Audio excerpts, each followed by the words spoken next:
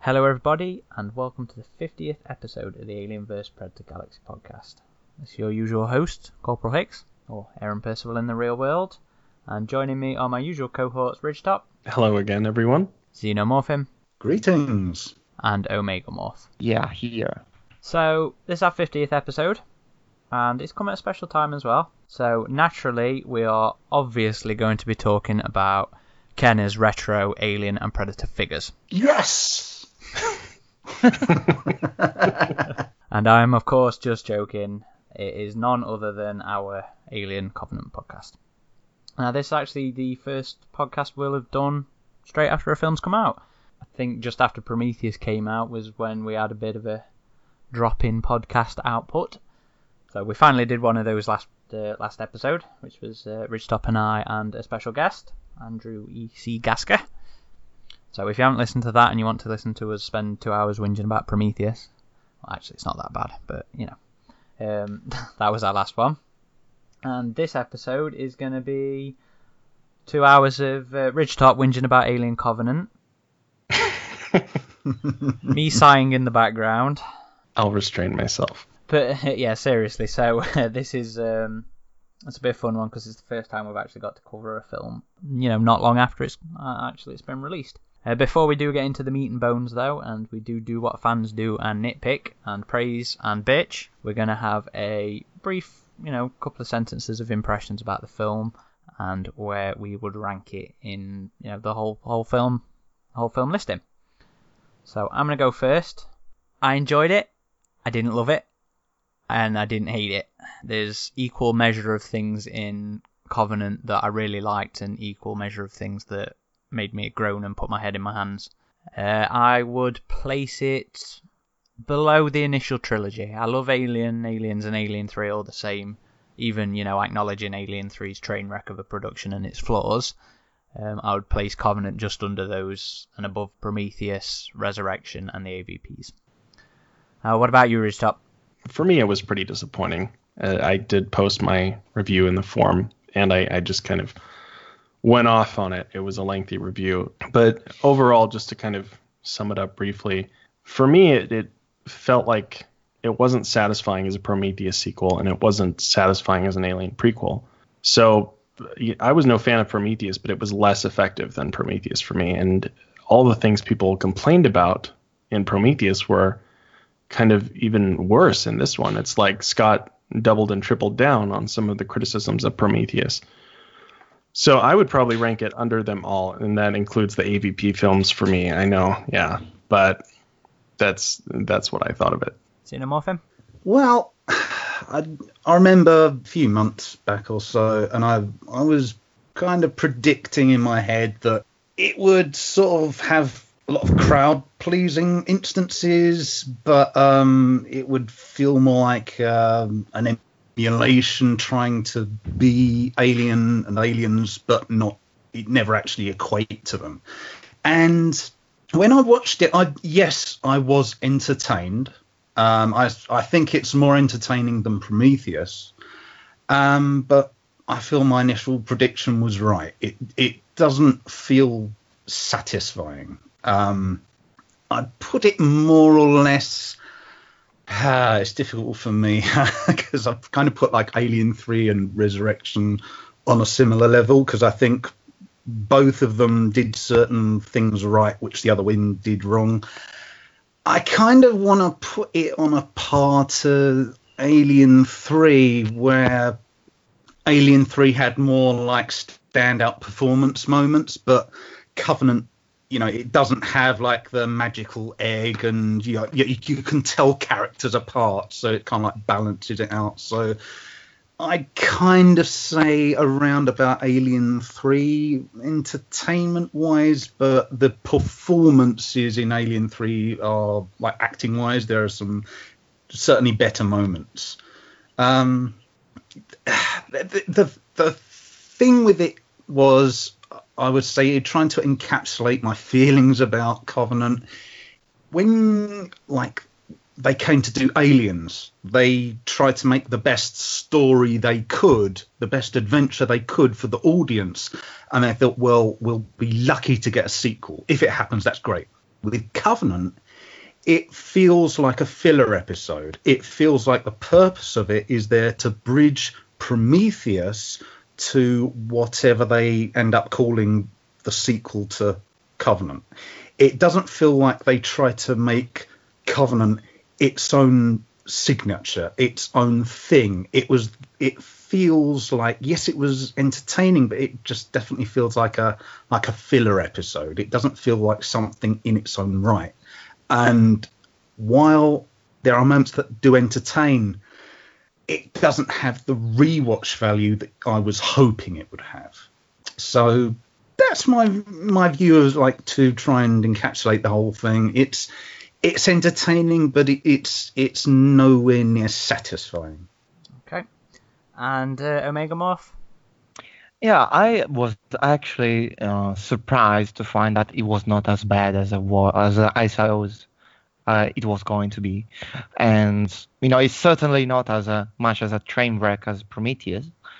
And I actually found that it had a lot of merit in, crafting a character study for, the David character and, expanding on what they did for the previous film.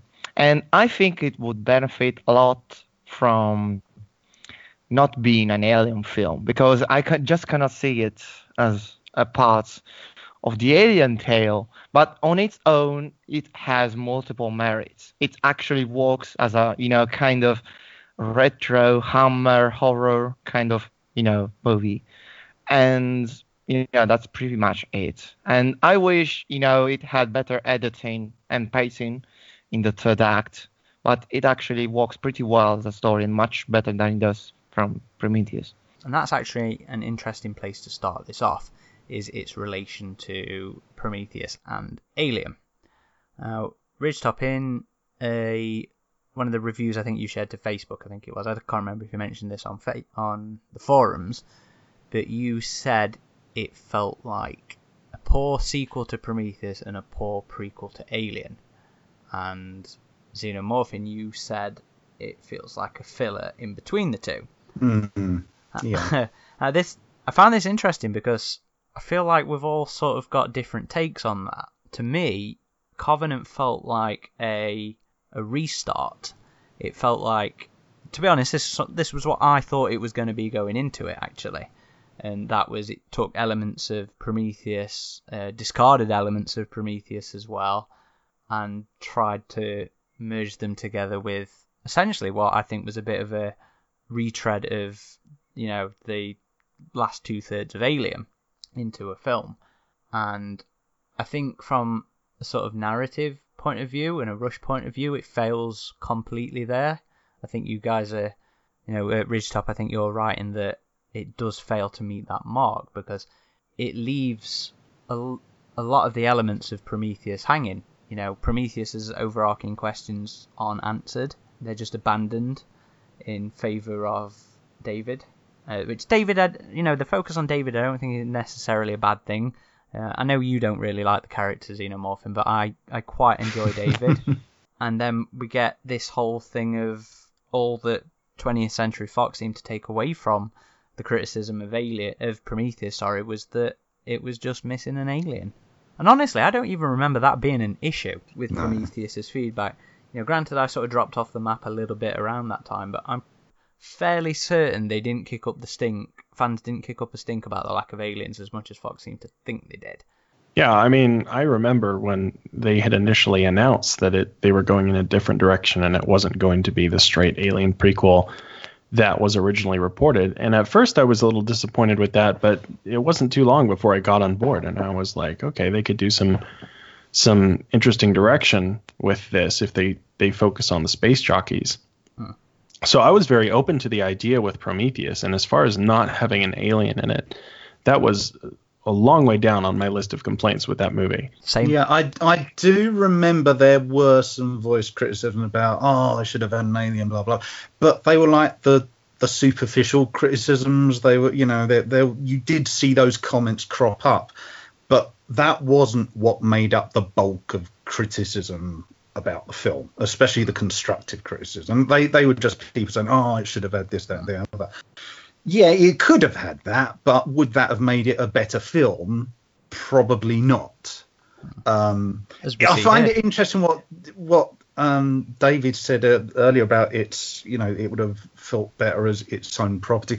I'm largely in agreement with that, but I'll go a little bit further. I would say, in terms of Covenant, just as its own film, I felt like my immediate impression after watching it was that it was not necessarily like a superior, but it was a decent horror film.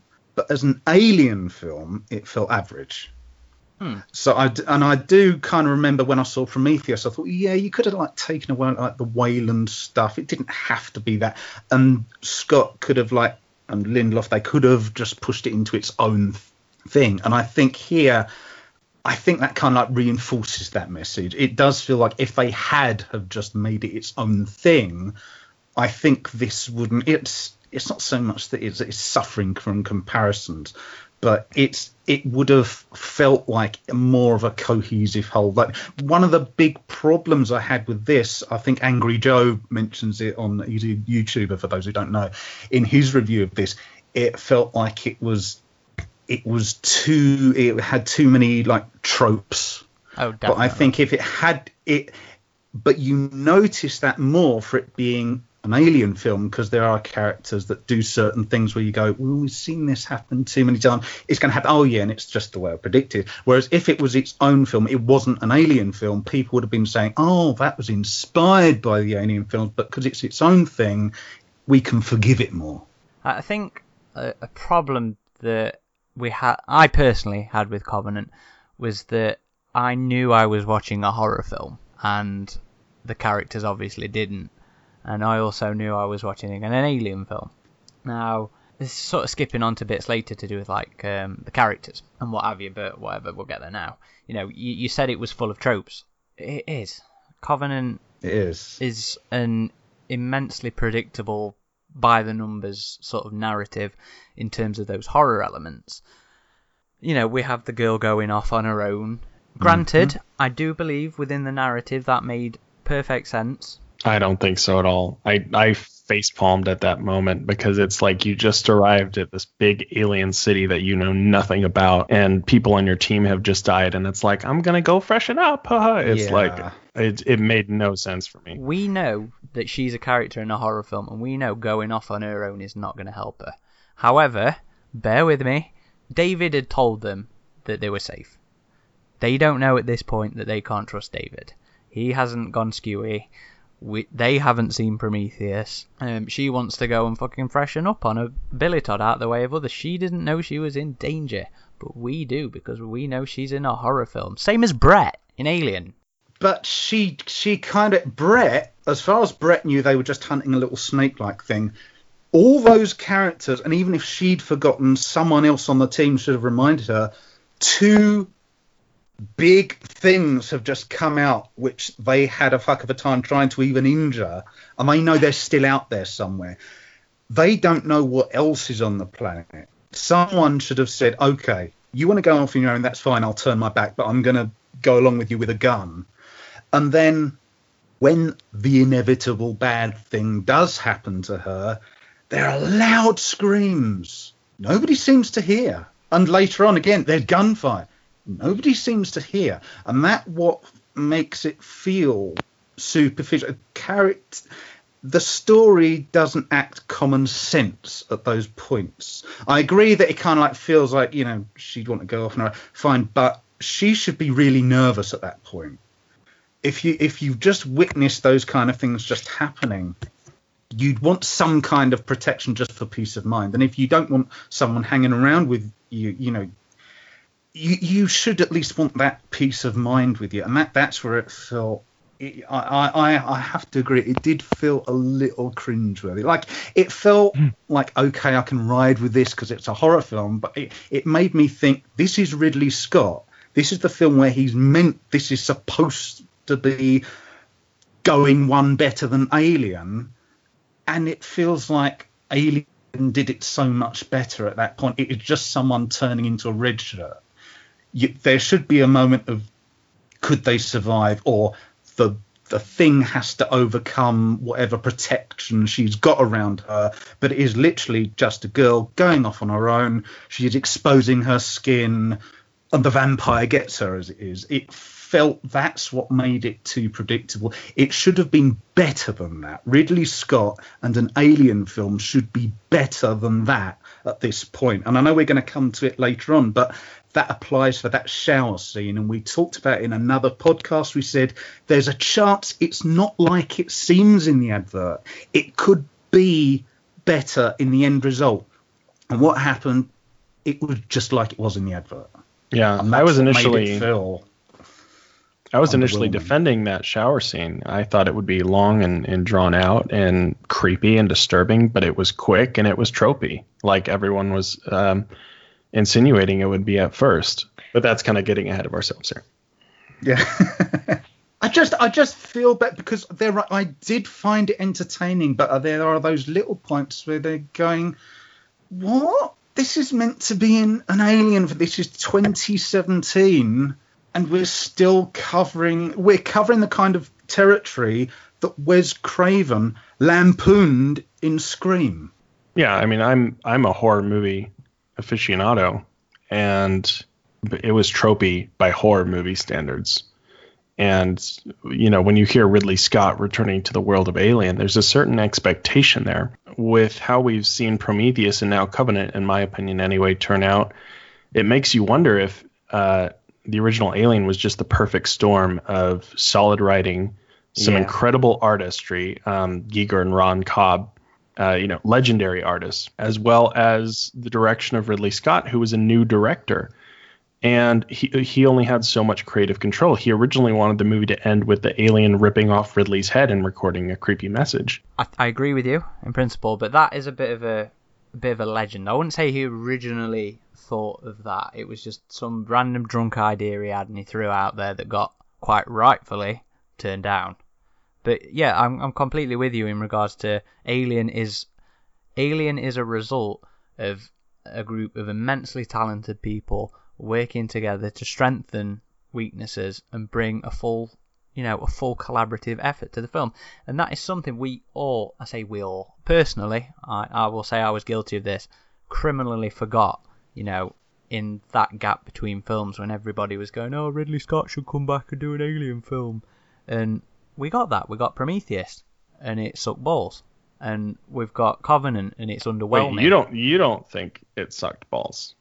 Prometheus? You kind of like Prometheus, don't you? Well, I'm middling with Prometheus, but it's nowhere near Alien's level of quality, is it? Well, neither is Covenant. Yeah, that's what I'm saying. As much as I enjoy Covenant, it is also nowhere near Alien's level of quality.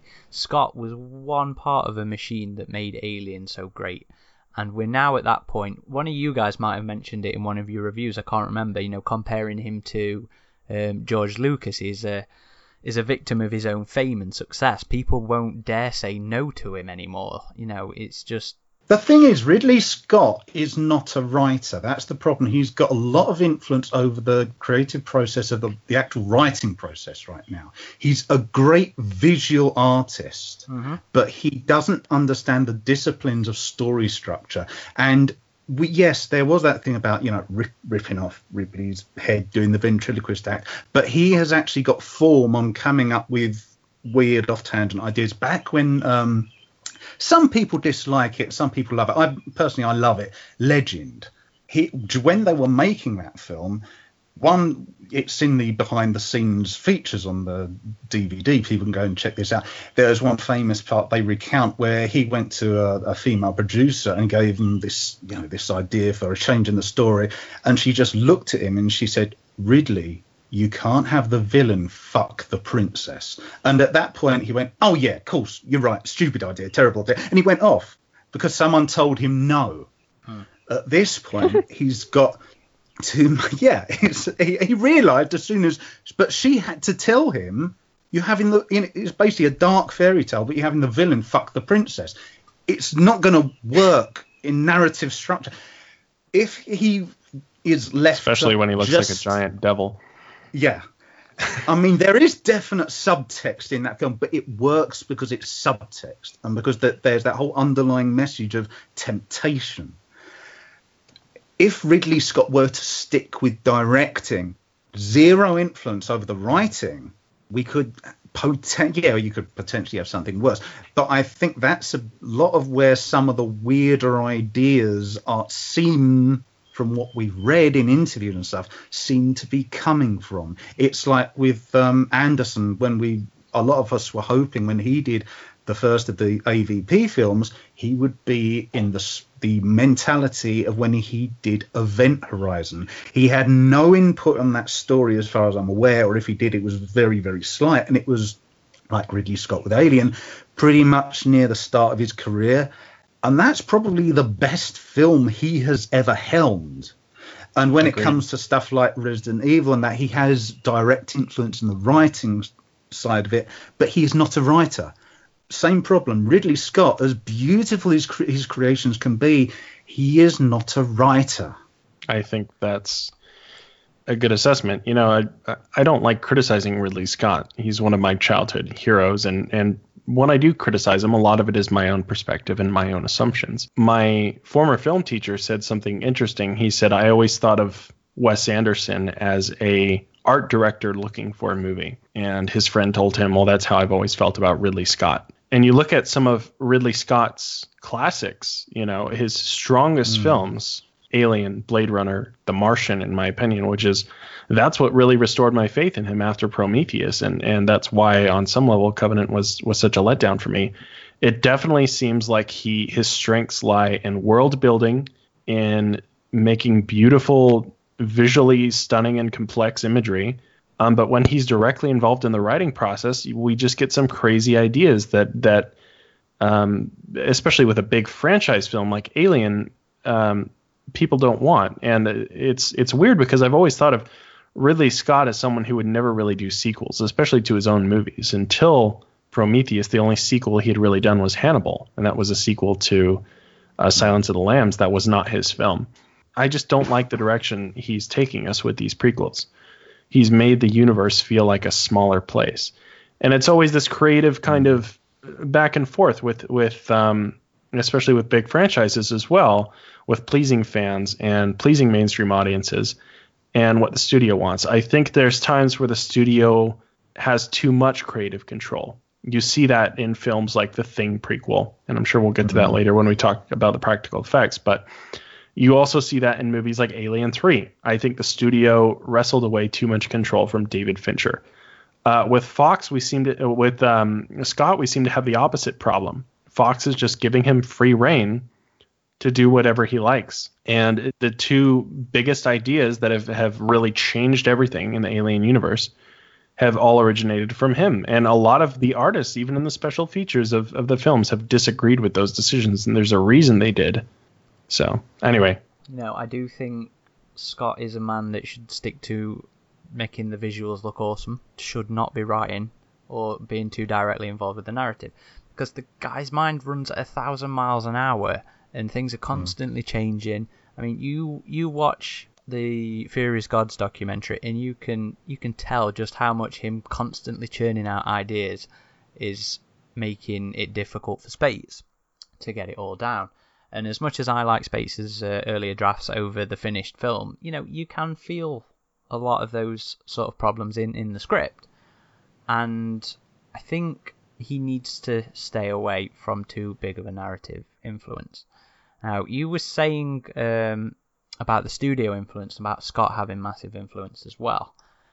I'm not sure the full story behind this. You know, obviously this is just stuff I'm hearing, and we haven't got the documentary out yet. But the Alien stuff in Covenant, you know, and I mentioned earlier about Fox thinking that was the only problem with it, with Prometheus with the lack of aliens. The alien stuff in Covenant was pretty much forced on Ridley, as in it had to involve an alien. So you have this guy his real interest is in David. You know, I think that's I think that's fairly plain to anybody watching the film can see that. Definitely. So you've got this studio who think that the name and the creature is all that it takes for success, and you've got Scott who'd moved away from this, found the good part of Prometheus, as far as I'm concerned. I know some of you guys may not agree, but found a strength from Prometheus that a lot of people attached to, which was David. And he wants to do this, they want to do that, and at the end of the day, while Scott is still influential and he still seems to be the guardian of the franchise for the minute, he's still a businessman, and more than that, is a businessman who knows how to play the game. He wants to play with David. He will play Fox's game to be allowed to do that. So this is where we get this awful, awful direction of David being the creator of the alien, which sucks balls. Spoiler alert! No, if you're going to whinge at me about spoilers, I'll say it now. Just in this case. will be filled with them. Yeah. If you're a fan, you should have seen the movie by now, unless you're in China or Japan. Oh shit! Yeah. Sorry, guys. Spoilers. This thing is going to be. Which you're probably not listening to this podcast for anyway. So yeah, I think some of the stuff comes from him not quite being left to his own accord of the studio, but him trying to make sure he gets to do what he wants by acquiescing to what the studio want him to include as well. So, this whole thing about him saying, you want fucking aliens, I'll give you fucking aliens.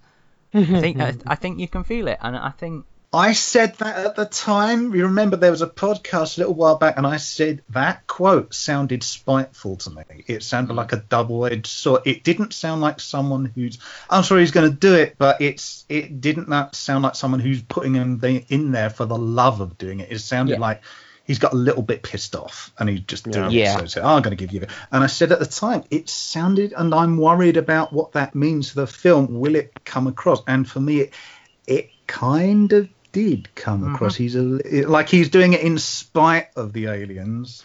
Well, the really weird thing was Ridley had started talking about a sequel to Prometheus right after Prometheus came out. And as late as 2015, he was saying he didn't want any aliens in the film. Neil Blomkamp posts some art online. It goes viral. Fox has a meeting with him, greenlights the project, and suddenly that stalls. Ridley wants to make an alien prequel now with aliens in it, right? And not any time until word of this Blomkamp project is out. And now... then the film gets put on hold indefinitely. This comes out, and around the time this comes out, Scott's saying, well, they only had a 10-page treatment. This wasn't going to go anywhere. And it seems like he's trying to undermine this project. Because he said he'd read it. He said that he'd seen a first draft, and he said it was decent. And James Cameron has said he read it, and Sigourney Weaver has said she read it. So there's some conflicting information here. And I don't know. And it just feels like all you're doing is putting Neil Blomkamp's Alien project to legendary status now. If you're showing that you're undermining it to make a very divisive film among fans, you're just going to make this end up looking like the greatest sci-fi that was never made, regardless of whether or not it would have been any good. Little tangent there. But I was going to say, I'm not sure how much I subscribe to the whole Ridley politic gaming to get his film out. I don't really know where I'm going to go with this. I feel like it's a lot of people looking to sort of have a scapegoat for it. And I think if anybody, I think it would have been Fox not wanting to risk 2 alien films in one go. I do. I think you're right. Yeah. I think they would have. I think they said, well, we're making one alien movie and Scott has more standing with the studio. So there you go. Which is a shame. I think that was a mistake because they could have combined the marketing for both and basically give them a less of a budget, and they could have rolled them into both marketing wise. And I know that once that hit the news wires that they were going to be Blomkamp and Ridley Scott's going to do the prequel, a lot of fans, they weren't going to go, I might feel overwhelmed. They were saying, oh fuck yes, we're going to have a year. The 2017 is going to be the year of the alien. And I think Ridley Scott, he said that he thought that his quote was he thought they'd be shooting themselves in their big toe for that. But he also said he kept that to himself. He didn't say that to Fox. Whether someone from Fox overheard him speaking to someone else, I don't know. But I agree. I don't want to blame Ridley for the Blomkamp thing not going anywhere. But we do know there was at least one first draft of the script, and it does feel coincidental that it was put on hold, and now, along with Ridley now also saying, I am literally saying, I'm not going to let this go. I'm going to keep doing these until I die. That feels a little bit, is there politics involved? So yeah. I can see both sides, but it's all hearsay at the moment until we get someone saying definitively what actually happened. And but I agree that I think they could have done both. I think that could have been like if people. It was like with like Colonial Marines and Isolation and that, and we said, oh, there's going to be all these games coming out at the same time, and people were very disappointed with Colonial Marines. Then Isolation came out, and they thought, oh yeah, well, even if I don't like this, I love this, and that kind of like paid off in a way. Yeah. Don't you think that could also have the same sort of issue that those games did? I mean, Colonial Marines didn't it have some records for pre-ordered games or some bollocks like that? But then it comes out, it's an absolute shitstorm of a game. It's awful. Everybody's disappointed. And then we get Isolation, and it's a fucking awesome game. Fans love it. The critics love it. But as far as Sega's concerned, it underperformed. And yes, I can see that it would be a fighting Colonial Marines a stigma. And now we've got Covenant, and it's... I don't like speaking in absolutes because... As we were saying off the air, you know, the quiet general reaction seems to be positive, whereas the vocal reaction is very much in the negative, which is pretty par for the course. But if we get this film that seems divisive, is a fact underperforming in terms of sales, and then you get Blomkamp's film, which again comes with its own divisive sort of elements, you know, the retcon. Is it then going to be fighting Covenant's, negative reaction and performing poorly based solely on that rather than its own merits? I can kind of see the logic in Fox's decision not to bankroll the two. But that would be assuming it looked, because the way Fox was really pushing this, it looked like Fox was gearing up with the assumption that Covenant would be certainly a bigger success than Prometheus. They seemed to be counting on the fact that people would love Covenant just because it had aliens in it. Look, Fox's own predictions for that film were under Covenant's, you know, and even under the critical predictions for the film. I think it was estimated to be about 35 to 40 million for its domestic opening weekend by the analysts, and Fox was guessing about 30, whereas Prometheus came in with 50 million for its opening domestic weekend? Prometheus also had the benefit of being on more IMAX screens, a lot more, I think, than Covenant, and it was in 3D on those IMAX screens. It was shot in 3D, which was weird because I also remember Scott saying around the time, I'll never make another movie that's not in 3D. Yeah, I was actually looking for a showing that was in 3D, and I was like, oh, really? Because whether someone likes 3D or not, the Prometheus landscapes and stuff, those sweeping vistas, they look beautiful. They look stunning in 3D. Yeah, really, especially. And I think some of Covenant's landscapes and stuff would have looked great in 3D. Especially when a movie is shot with 3D cameras, it really shows. I'm not a big fan of 3D myself, but when you see certain movies in IMAX 3D that have been shot in 3D and made with that intention, like Avatar, like Prometheus, and like Resident Evil. I know I'm bringing this up. Sorry, Resident Evil Afterlife, which is my personal favorite of those films. And yes, I didn't like the most recent one, but I get guilty pleasure from the rest. And I thought the fourth one was really well done, and I think it was the second one to use the James Cameron's Avatar 3D camera system. And yeah, the movie might have been, fun trash, but it looked incredible on IMAX 3D. Beautiful trash. Yeah. Well, for me, I managed to catch a showing of Covenant in 3D. Not 3D, silly wanker, that'd be lying. What? In IMAX. Yeah.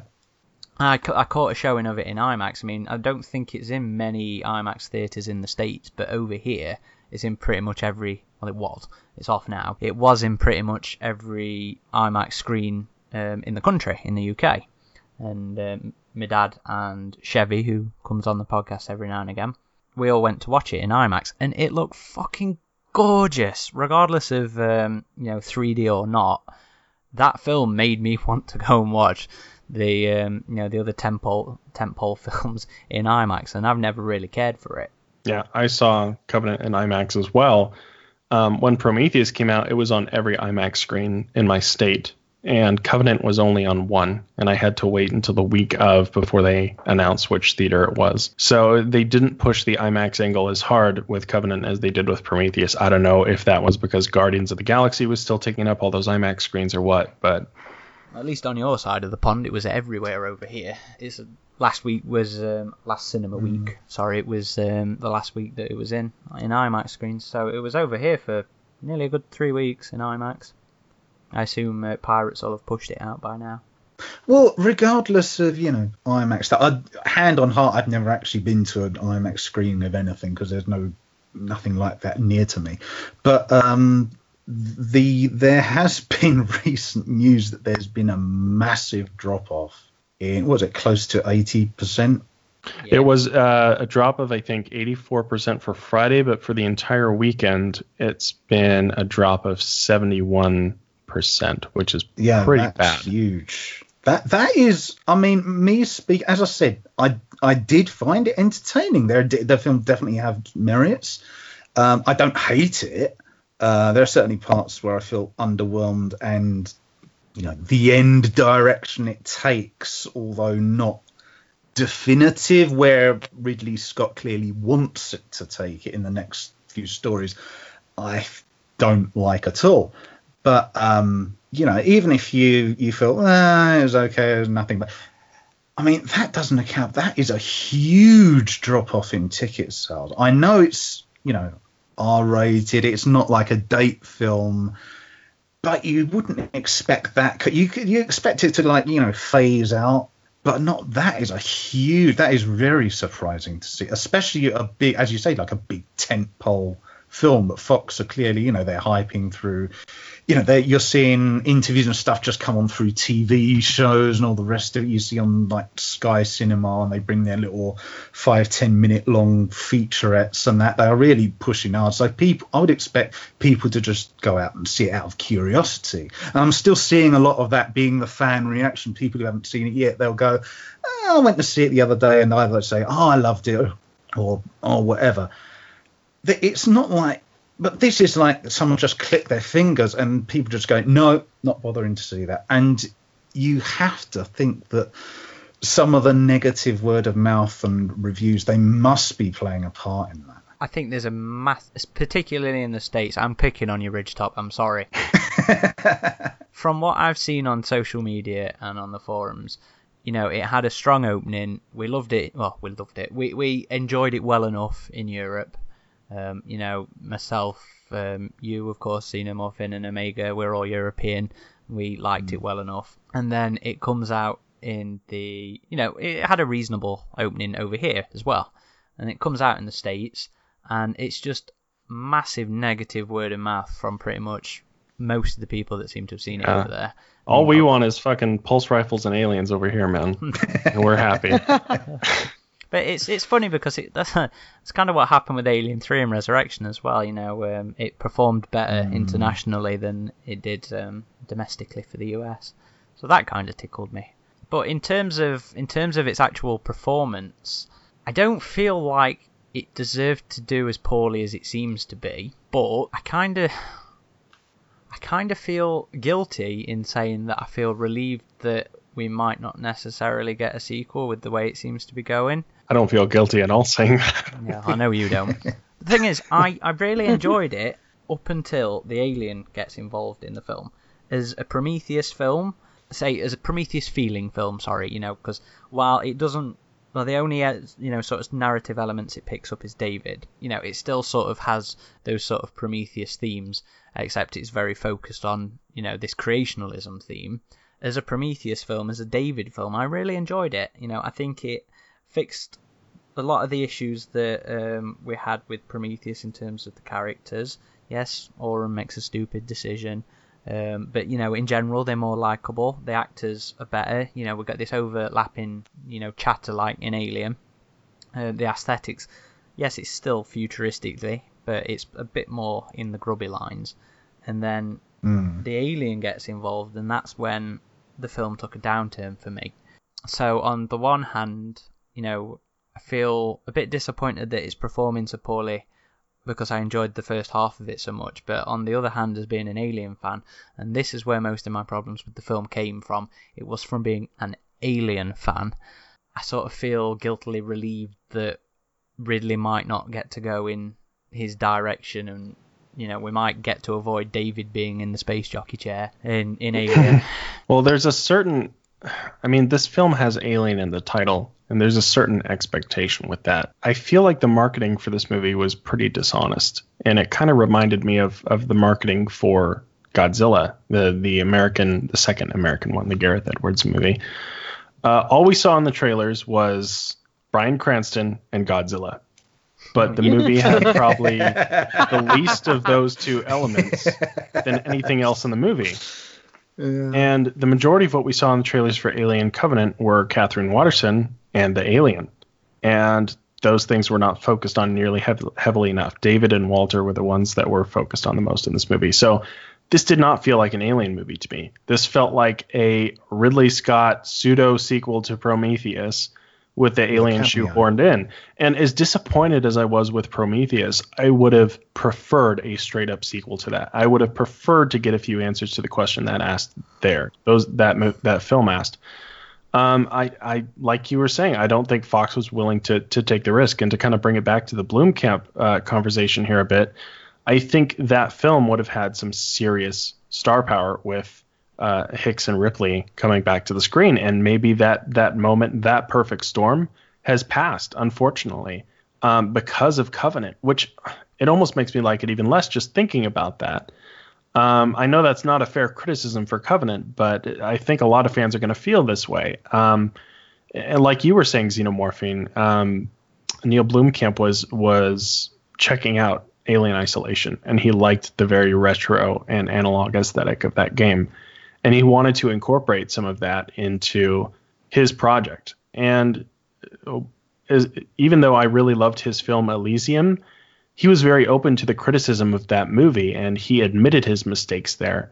And I think that's very strong in a director to be able to look at what people say about your film, whereas Ridley says he doesn't read the reviews. Yeah, that is the big difference. He's far less open to criticism, I believe. And again, that's just my personal speculation. But it's that he's not, one of them is showing he's acknowledging flaws, and he's deliberately I get the sense Blomkamp actually enjoys learning from his mistakes, whereas Ridley Scott did have this thing where he did say in that interview, as you say, he deliberately avoids any criticism because it seemed to be implying it makes him feel, gutted if someone doesn't like something. But Blomkamp, I don't know if you meant to pronounce it Blomkamp, but he's willing to learn from mistakes. A lot of the mistakes the flaws in Prometheus we were hoping might be corrected, there was no sign of them being corrected, and that genuinely seemed, along with his other recent interview where he's still upholding Prometheus as apparently a template for how to scare people, it seemed to come from him not having learned. He's not looking at it's not like people are just like shitting on Prometheus, just people who are constructively criticizing, saying, well, this worked well, this didn't work well, but what you could have done instead, or the reasons this didn't work well and how it could have been done, but stuff like that he's not even aware of. And that's the big problem. He as far as he's concerned, Prometheus is as it should be. He is happy with Prometheus. He doesn't see any flaws with it. Blomkamp, he's aware there are flaws in Elysium. He's aware of why, and he's made the statement. It's something he's deliberately looking towards, reminding himself he's going to avoid making those mistakes so far as he can in all future projects. Ridley Scott, as much of a brilliant visionary as he is, he's put himself in an echo chamber.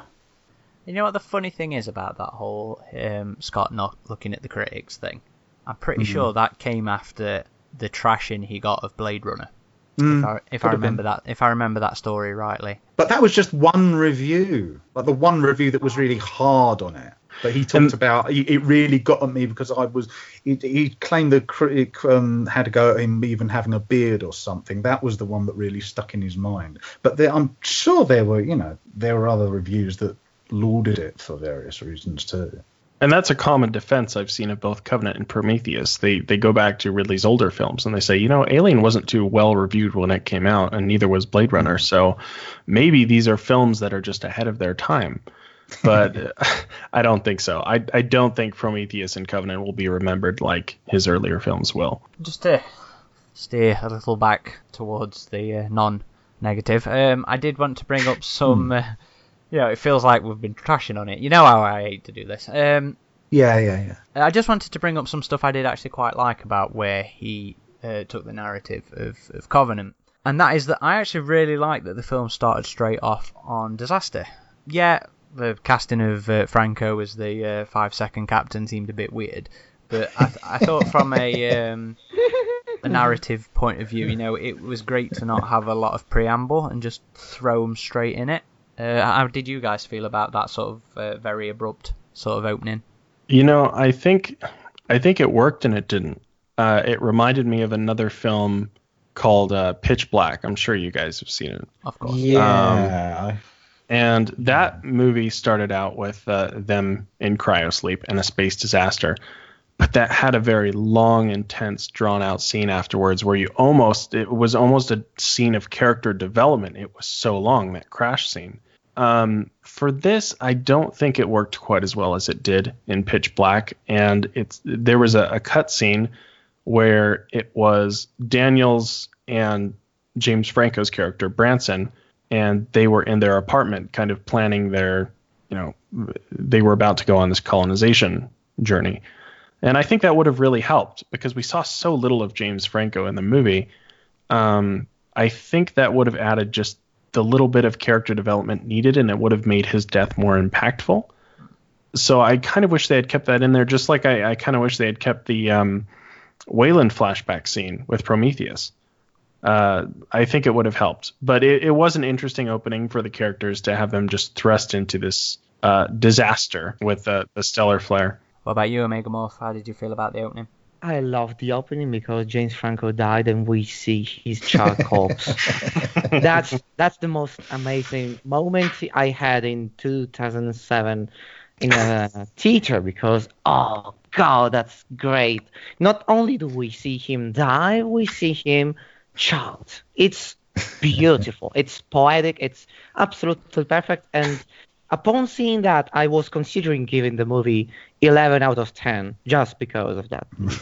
Omega Morph's not a James Franco fan. Yeah, no, not that much. But joking aside, I think he's on the fence. On the fence, yeah. Joking aside, I think it was a nice break from the usual, Alien kind of opening where, it just seems kind of slow. Most Alien films have this kind of slow burn with the beginning, except for Alien 3, which begins with the disaster. And in fact, I think there are some parallels with definitely Alien 3 more than the opening, because we also have the deaths of the previous film's protagonist, but that's for later on. And I really like that, actually. I just thought that, it was just a little bit too coincidental. I mean, the beginning of the film is just this pile of coincidences, just, one going after the other, and just felt weird. But as pacing goes, I actually enjoyed that. Xenomorphin, what's your take on it? Well, I mean, it's. I think it's fair to. I think it actually opens out on the David thing, doesn't it, with Wayland? Yeah. As the prologue, I guess. In terms of what happens in space with the disaster,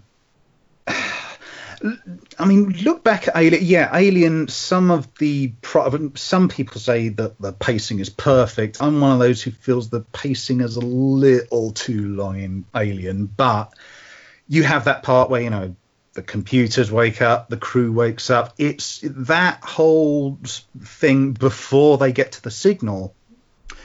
It's used to familiarize ourselves a little with the characters. Yeah. I think that's what was missing in this. Here, we kind of just jump in at the deep end. Not immediately, not like Alien 3 did, but you kind of like do disasters hit, they're going to deal with the aftermath, blah, blah, blah.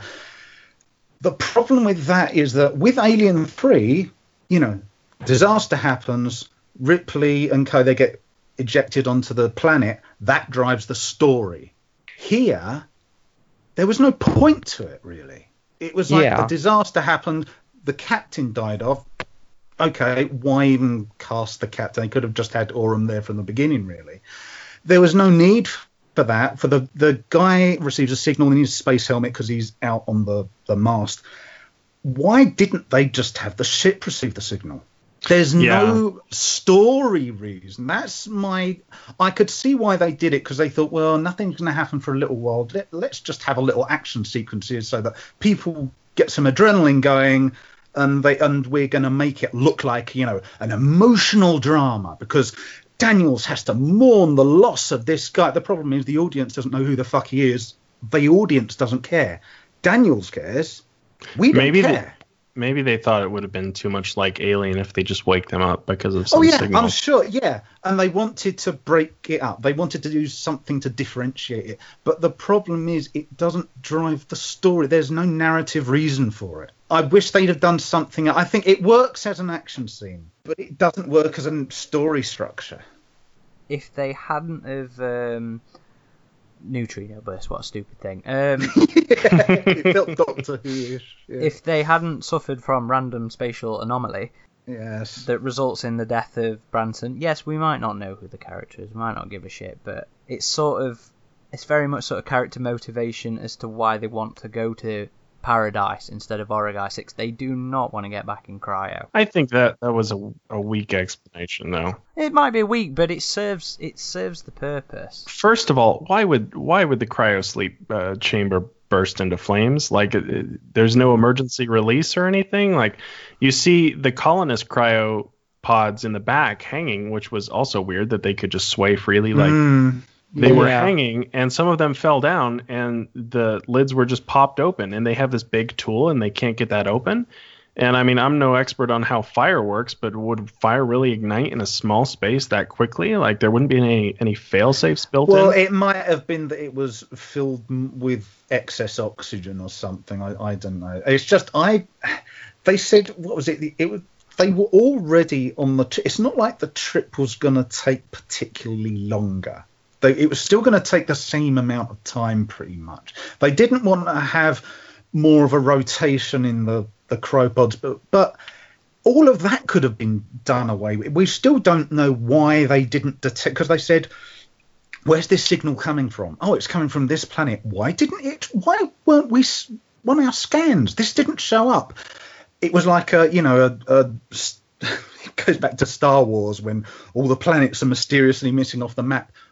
That is a big plot hole. Why wasn't this planet there when they were doing all these research scans? That isn't dealt with in the film, aside from it just... Daniels asked that in the movie.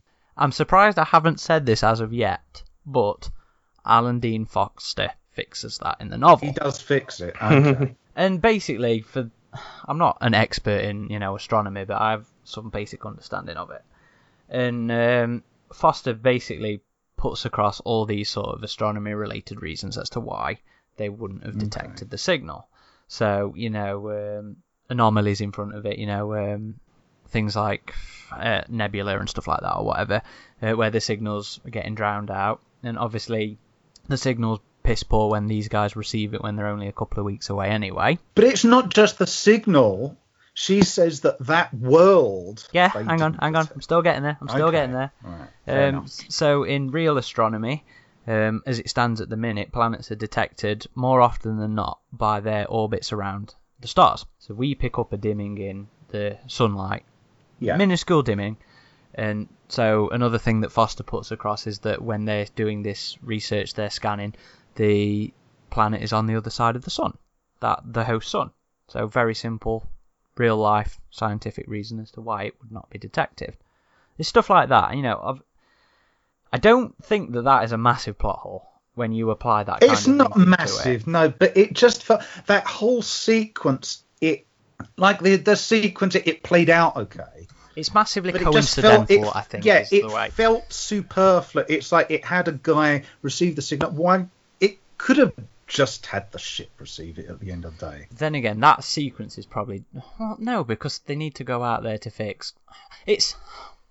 Look, I could sit here and I could tell you why it all needs to happen, but at the end of the day, yes, it is because it is a coincidental, by-the-numbers film, which is a bit of a downside to it. It's like I was saying with some of the character motivation. I can understand why the stuff happened within the logic of the narrative, but at the end of the day, when we look at it from the outside, it is a by-the-numbers, tropey, coincidental narrative to get it all working.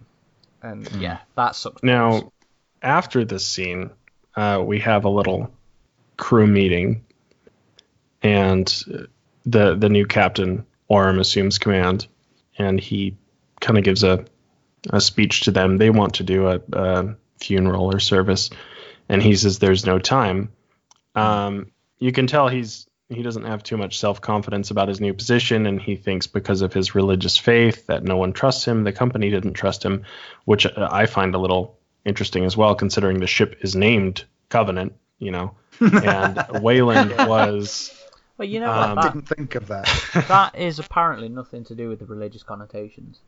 Yeah, but it is a little ironic, isn't it? Oh, well, it was more in Ridley's head. It was to do with early colonization of America, and when he says the term covenant, he means it in more of a literal agreement kind of sense rather than any sort of religious significance. So in his head, it's a covenant because these guys signed an agreement. They signed a covenant. Took part in a covenant, however you would phrase that grammatically, I'm not sure, to go and start this new life, and that's why the ship was called that.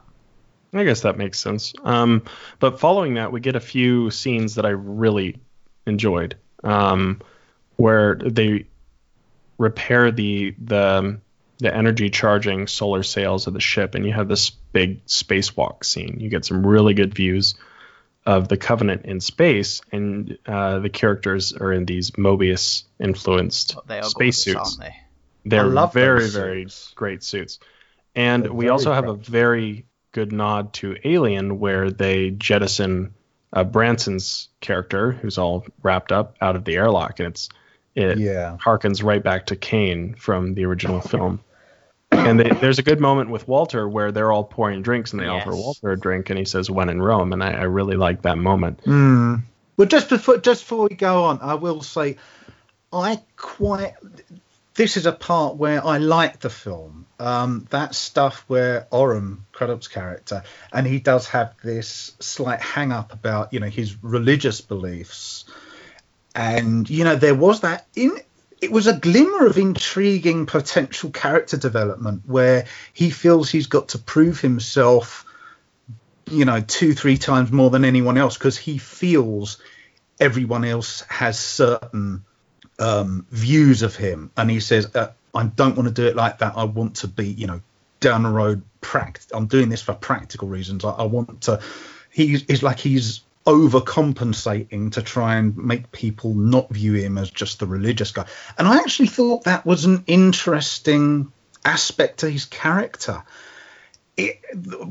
Again, part of where Covenant kind of disappoints me is that they didn't build upon that. I don't know how they could have, but I was actually thinking, oh, that's interesting. I want to go more down this route of exploring what this character who's got this dichotomy of the religious stuff and the added pressure to bear and that is on him, but it doesn't quite explore it. So I was a little it was like the film gave me a little hook of this is interesting, and then it like snatches away and it doesn't bother to explore it anymore. So I would have liked the film to actually explore more of that with his character. I don't think throughout the film, I don't think we get enough character development. No. However, I do like that we get a better feel for the character dynamics throughout the film. You know, we might not get to see them change, but I think compared to Prometheus, you know, everybody was a lot more likable. There's a lot more of relatable dynamics between them all, I thought. Yeah. I felt they were much more relatable characters on the whole compared to the Prometheus characters. Well, I think it was a double-edged sword. Prometheus did have better character development, but this film had more human characters, and it had more likable characters that acted more like, you know, people would act in relatable ways. Yes. With the exception of the ridiculous decision-making actions they do later. But as far as just how they are being as people, they were much more likable than the characters we had in Prometheus, I thought. You didn't get anyone going up to a dangerous creature and going, oh, could you. There's nothing like that in this. Oh, well, he does poke the little spore. Come on. And again, Alan Dean Foster fixes that. In the novel, he doesn't see them. They're basically that microscopic. Oh. And another thing, you know, when Ledward gets infected, there's more of them at the time, so he has a bit of a glimpse. But Walter, and I'm sure and I'm sure Ridgetop will really enjoy this. Before they set out onto the surface, Walter goes out on his own, and he does, his science scans, and he comes back and he says, "There's fuck all here of danger to anybody. We're all fine." So when Ledward sees the motes, I think they called them behind the screens, you know, the little black goo flecks or whatever, he specifically remembers Walter saying that nothing there can harm them. So he's just like, eh. Yeah. And another thing, that their scans of the planet didn't pick up this massive alien city. I mean, I know the planet had storms on it, but that's another thing. The novel seems to imply that the storms are some form of shielding, I guess, where they would, like, that's another reason the Shaw's signal doesn't make it very far. It's considered. I'd have thought the shuttle would, though, because the shuttle goes in the atmosphere and it's like, you know, within walking distance. So I would have thought the shuttle would have. Well, they do. Well, no, not necessarily the city, but if it's not giving off any energy signatures, then it doesn't need to. Well, they didn't do any flyover like in Prometheus, you know? They didn't want to... Again, they don't need to. If you've got a radar that goes, you know, 100, 200, 500, whatever it is, kilometre, I mean, that's just average for today's technology. You'd think, it's, especially for a terraforming mission. But that wouldn't be looking for existing sort of stuff, would it? I mean, and how often do we find previously unknown things? And we have access to radar and everything and all that bollocks. I honestly don't. I don't think that kind of stuff is that. It's not a massive plot hole, but it's like when it was just pointed out a few moments ago, they don't realise there's a big, massive city. It just does make you kind of like go, yeah. Well, it is nestled between a fucking valley. That stuff to me is more in the nitpick realms than the. We can sit and rip apart a film. Whereas I do think the biohazard suits, the lack of them, that is a plot hole, because I don't care if he says it's clear. I mean, I know in the book it's meant to, although he's just adapting a screenplay, it's meant to say, well, the virus was dormant until... It wouldn't matter if it's dormant or not. I mean, you just can't do... It's not feasible to scan an entire planet and going, well, is there something in the soil, in the water, in the... You're not going to be able to do that with just a push-button scan. You're going to need some kind of protection on you, because even if you... Like, say you... they're going out on foot. What if one of them twists their ankle and they get hurt by like a sharp bit of wood or a stone or something? How do they know whether it's going to get infected from something that was smeared on the stone? You don't know. You're going to need protective gear. Yeah, and they for a thing they had prepared for years for a terraforming mission. You'd think that if anyone would have them, they would be there. And to me, as someone who, I'm not published, but I'm trying to be as a writer, I would think to myself, okay, let's give them biohazard suits. let's think of a more interesting way to get them infected, even though they're wearing suits. I mean, the first Alien film, Kane had a spacesuit. He's still got infected. There are ways and means of doing it.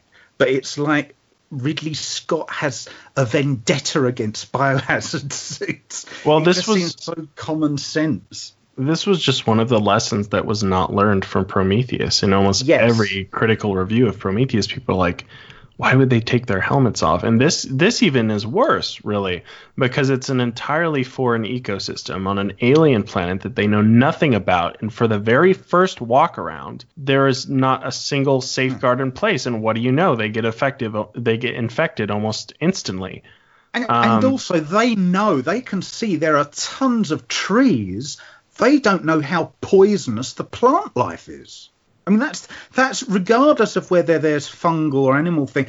There are some really deadly plants out in like the Amazon and stuff. You do not want to even go near, much less touch. So even if they thought there were was no wildlife, they should have said, well, clearly there's vegetation. We don't know how lethal it is. We don't know what's living off the vegetation. There could be some kind of pathogen doing that.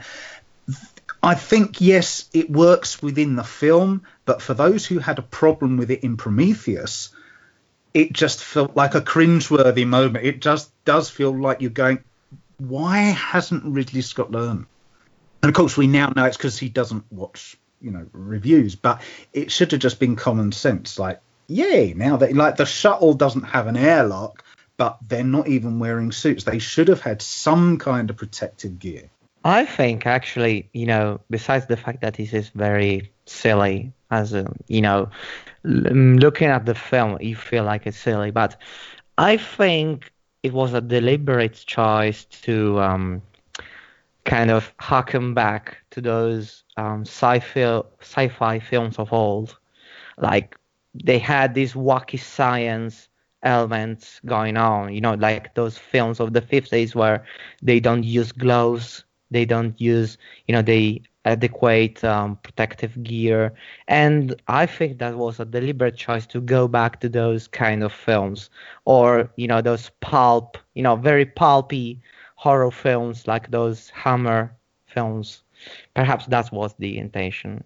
It might have been, but I think it was to the detriment of the film. I think it would have worked better if they I do agree. I'm not justifying it. I'm just I think if they'd have had the protective provide a reason gear for that. And the story found a way around the protective gear to impregnate them or infect them somehow regardless. Like, even if it was just something shooting some kind of poisonous dart into their air system and they don't know, but they're actually breathing the stuff. There are all manner of ways. You can even do something as basic as happened to Kane. And there are ways to make so you realize that the characters are undertaking the precautions professionals would, and yet they're in the shit regardless.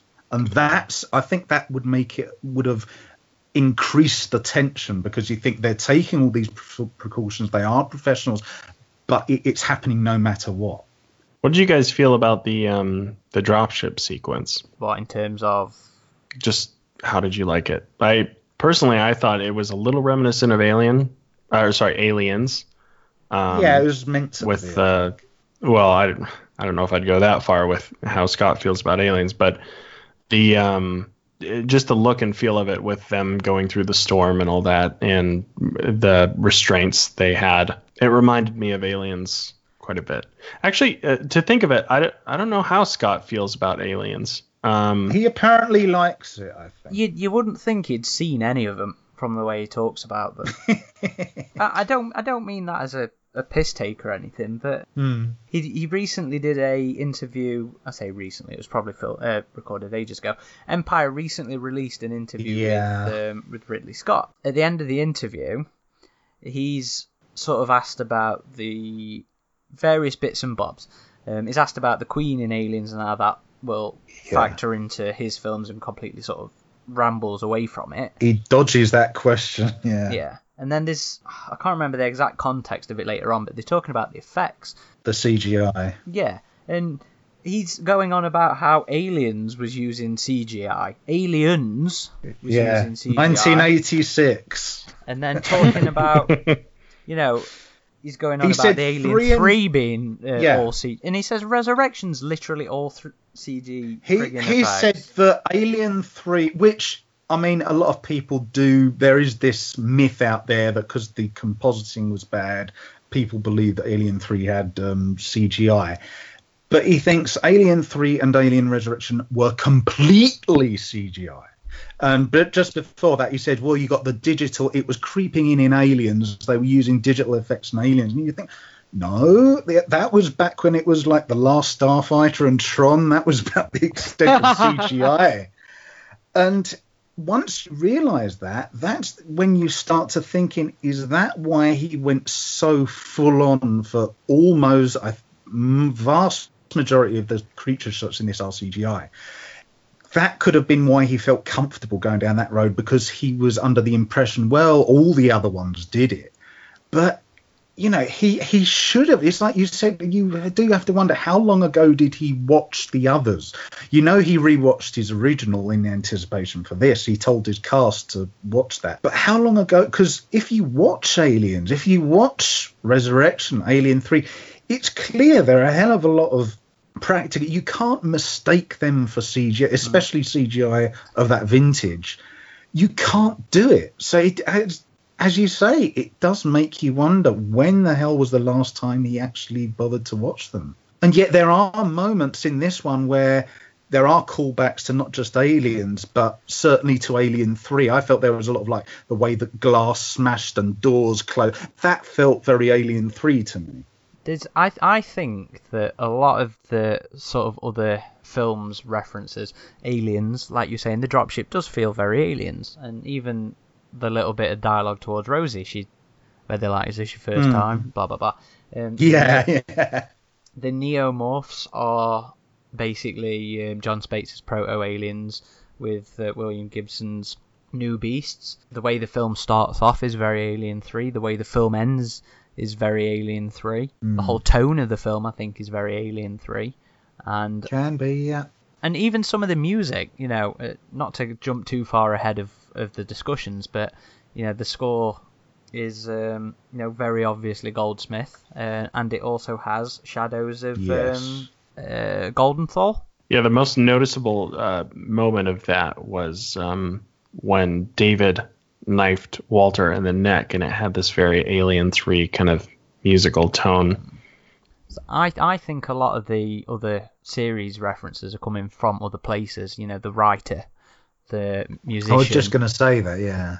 The problem I had, again, I keep coming back to my problem being the alien stuff, and it's because I don't think Covenant is very reverential towards the other films in the series, outside of, you know, even Scott's, even Alien. I mean, I said in my review it felt like he'd forgot to go back and watch it in how he portrayed the aliens, you know, because of this whole quickened life cycle. There's no reverence to the other films. Scott doesn't seem to care.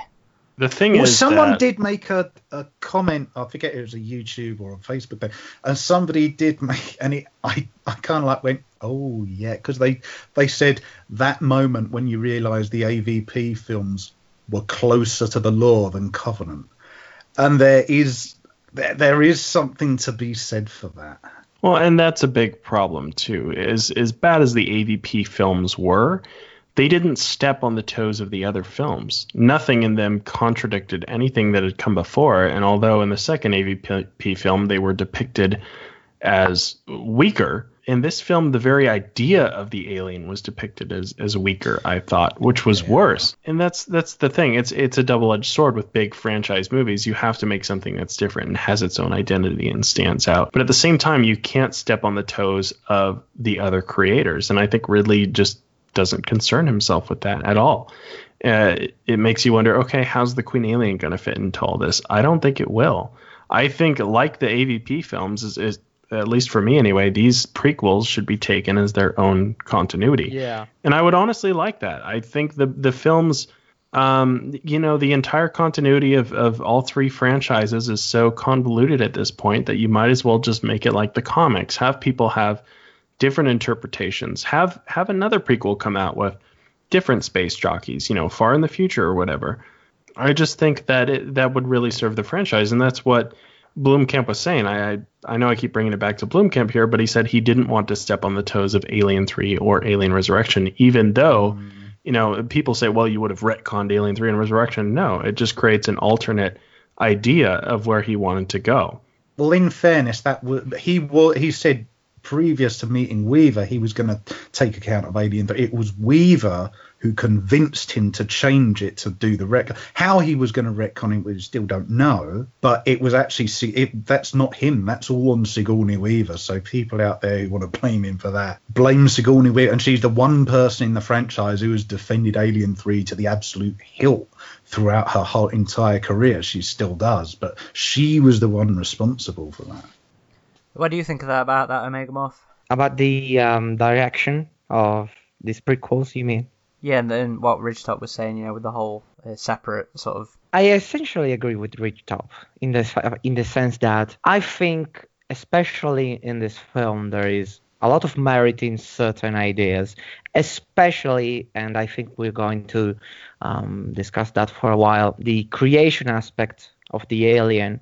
Having the alien as the expression, the manifestation of David's repressed, insane sexuality, or what he thinks is sexuality. And that, I think, is very interesting, just not for Alien, because, when you watch the original film, you just know there's something different about it. There's a different intention and vibe and lore behind it. So I do agree that these films are better off as something on their own, and they would benefit as something standing alone, because it's just not fitting. Like, it's shoehorning it into something that just very clearly didn't have that intention. See, I think I would have liked, I don't say a thing, I would have liked Covenant better had it exercised the alien completely from it. Yeah, I agree. Just focused on the Neomorphs and focus on David. It gets to the point when the film ends up with 3 villains, we start to get Spider-Man 3-ish. And there's simply just not enough runtime to do everything with all these creatures and all these villains. And if I love David, I really do, and I think he's interesting, and I would have happily watched a David and a Neomorph film. Yeah. See, I think they ruined his character too, man, because they took a complex, nuanced character from Prometheus and they turned him into a mustache twirling villain who has daddy issues, and he has one goal in mind. He wants to destroy everything that's not an android. And it just made him into a very one-dimensional character. I think, actually, for me, this movie ruined David. And I liked Walter a lot more than I liked David. I thought Walter was a far better character. And yeah, I'm sure we're supposed to like Walter more than David. But I think he went into tropey villain territory, which is not how he was in Prometheus. He was a nuanced character. Yeah. I mean, that was a whole plot point, though, wasn't it, in regards to it being such a massive time and him going loopy. But I quite like the themes behind his... obviously, there's a whole chunk of motivation that we don't know about David in between Prometheus and Covenant. Why... So buy the book. Yeah, of course. Alan Dean Foster will fix it in September. But no, in terms of the whole the sexual frustration thing, all the rapey stuff and all the creationalism stuff, I liked it. I dug it. I thought it was interesting. It was interesting, but it makes you wonder why Ridley Scott just didn't direct Blade Runner 2049. Because it's David he likes, isn't it? It's not. And I bet it's he really enjoys the working relationship with Fassbender as well. And as an audience member, I love seeing Fassbender up there. Doing David, doing Walter. I thought Walter was great as well. But I was really taken with this whole repressed sexuality thing that David had going off. Yeah, it's kind of Frankenstein-y and whatever, but I do think that we're going down the direction of him being the modern Frankenstein, the modern Prometheus as well, that kind of thing. And I can get behind that. I like it, and I think while it may not be great for an Alien film, I like that it's sort of expansive of the universe as a whole. So as an Alien related spin-off, I would have liked it, and if it had dovetailed into Alien a bit more respectfully, then I wouldn't have minded it. So yeah, what about you, Xenomuffin? I know you're not particularly a fan of him in Prometheus anyway. I assume it doesn't get any better. No, I think see. Thing is, Fassbender's performance you can't fault. My issue is with the material he's got to work with. I think in this, the problem in this film specifically with David Yates, Walter, I loved, and I loved how Fassbender. We know he'd revisited Bishop to learn for his portrait. You can tell that is the kind of AI I would have liked David Yates to be. The problem in David Yates, let's say the interpretation of David Yates in Covenant as opposed to Prometheus. Prometheus, you can kind of see his motive, even though I'm not a fan of the overly emotive synthetic thing. You can see a lot of what he does comes out of interpreting certain directives and instructions Wayland gives him, so on and so forth. By the time you come to Covenant, the film spends a lot of time reinforcing the fact he's a droid, yet it writes him like he's a human. He's suddenly hating humanity. Or why? The film doesn't tell us. He's got a moustache a fucking mile long. You can tell that first bit of dialogue. Oh, how many brave souls have you got on board? Oh my, what can I do with them? You think to yourself, okay, me as an audience, I know he's a villain. Those guys in the film, those characters should be at least giving each other a what look. It's very, very tropey at that point, and it kind of, as Ridgetop said, the essence of what they made David plausible in Prometheus. They turned him into basically a human character, like a human brain in a robot body in this one. I didn't detect sexual frustration as much. I think he's obsessed with creation, and I think that scene with him and Daniels was meant to foreshadow the thing with Ash and Ripley. I think, yes, there's a subtext in it, but if Wayland actually gave David the capacity for lust as well as hate, that's all kind of fucked up in quality assurance of the product. Well, I think Hicks was right in the sexual frustration thing, because you see some evidence of that when he's embraced his emotions. There's an interesting scene, and some of the most interesting scenes, I thought they were a little excessive, but some of the most interesting scenes were the discussions between him and Walter. And there's one in particular where he's out in this, it's literally ripped from a painting, Baucklin's Isle of the Dead, that Giger later adapted in his own style. It's the one with the very tall trees in the garden, and there's the grave of Elizabeth Shaw there. And he says, I loved her, like you love Daniels. And Walter says, well, that's not possible. And he says, I know better. So you can see that even though in the viral materials for Prometheus, where David was like, I don't feel emotions myself, that wasn't the case. He has embraced his emotions. And yeah, but that's why I say I felt things like that, they felt more like misplaced emulations of emotions rather than like sexual frustration. You can't take the virals as gospel. I mean, at the end of it, they're ancillary products, they're just there to sort of draw your interest. But when he kisses Daniels and he says the rape suggestions on overdrive at that point, Yeah, but they are still subtext. They're not necessarily literal. He says, is that how it's done?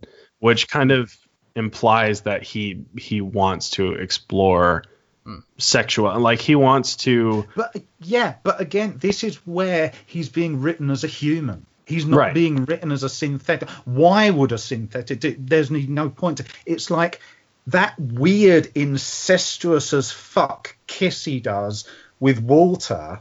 It's why would he to me, a synthetic at that point, they wouldn't even necessarily be talking, but he would realize that's another model of synthetic. What would that other model of synthetic get out of me kissing it? He's just that therefore narcissistic. I'm not going to but that's the kind of narcissism you write as a human character. But that's the point. You don't write it for a synthetic. Well, he wants to be a real boy. Yeah. The whole thing about David is, he was too human, forgetting all the bollocks from the Prometheus virals, as good as it was, forgetting it. The whole point behind David in Covenant is that he wants to be a real boy. He wants his own creations. He wants his own sons and daughters. But a lot of it, how it's coming out, it just came out as nonsensical, including, as I say, he now hates humans. Why?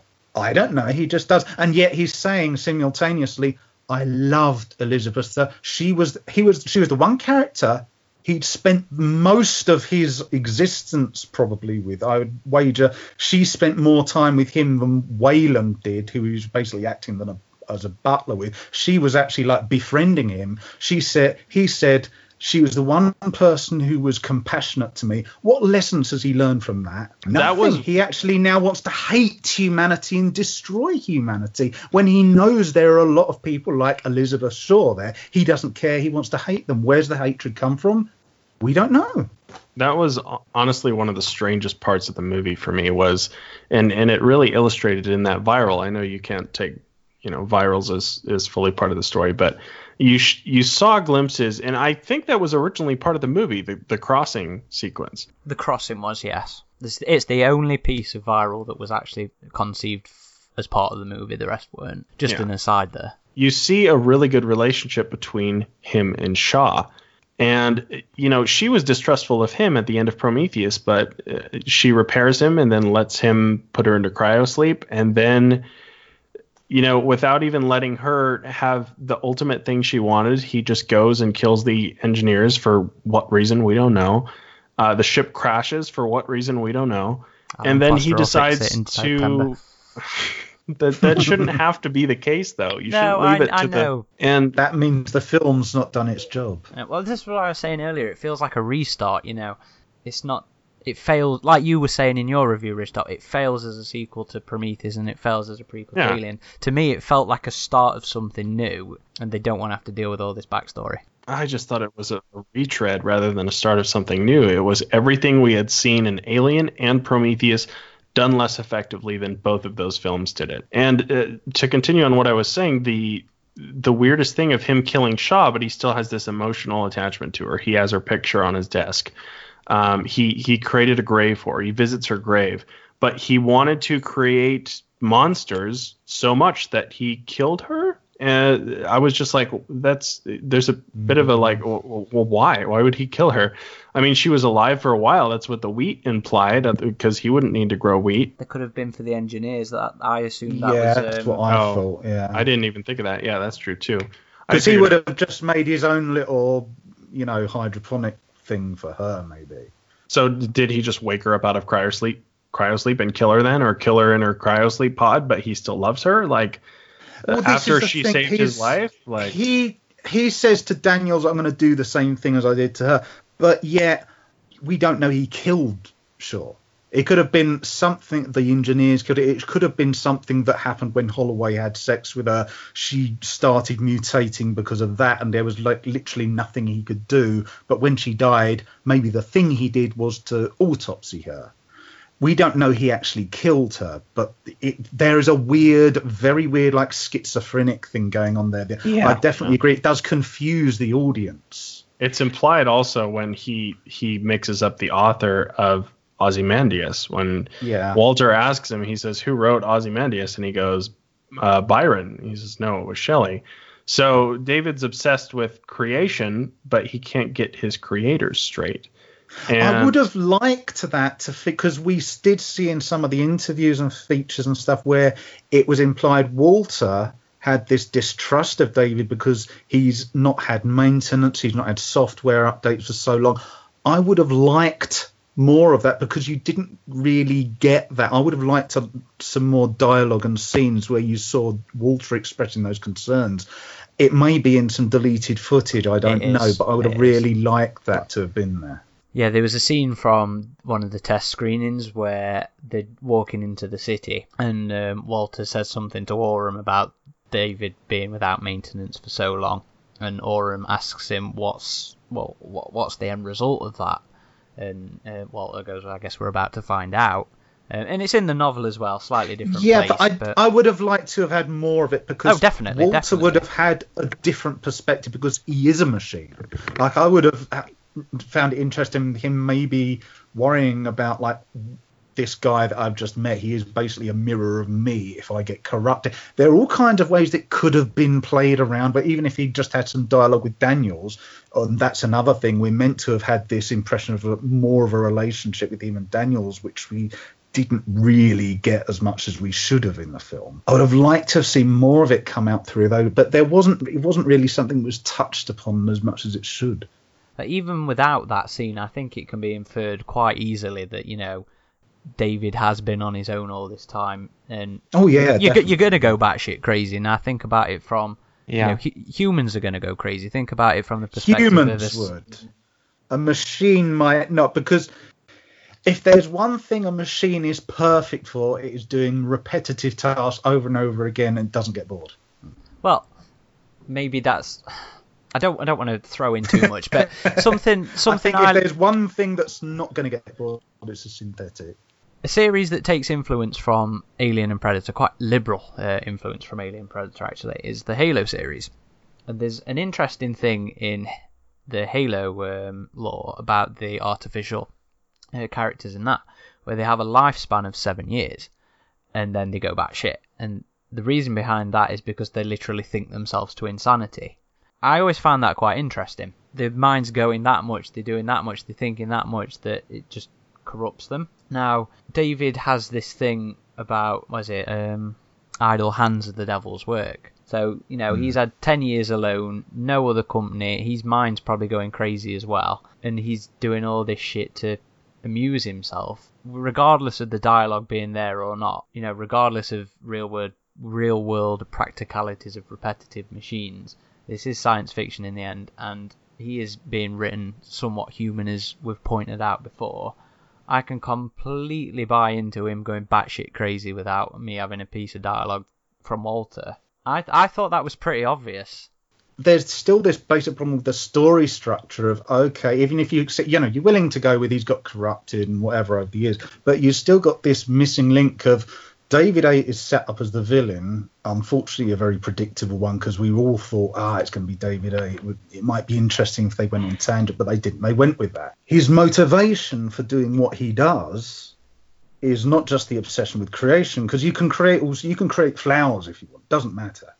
But he openly declares he hates humanity. He wants to see humanity destroyed. Whether or not that gets explained in another story, you're left as a viewer with the problem of where did that come from? What was the point of it?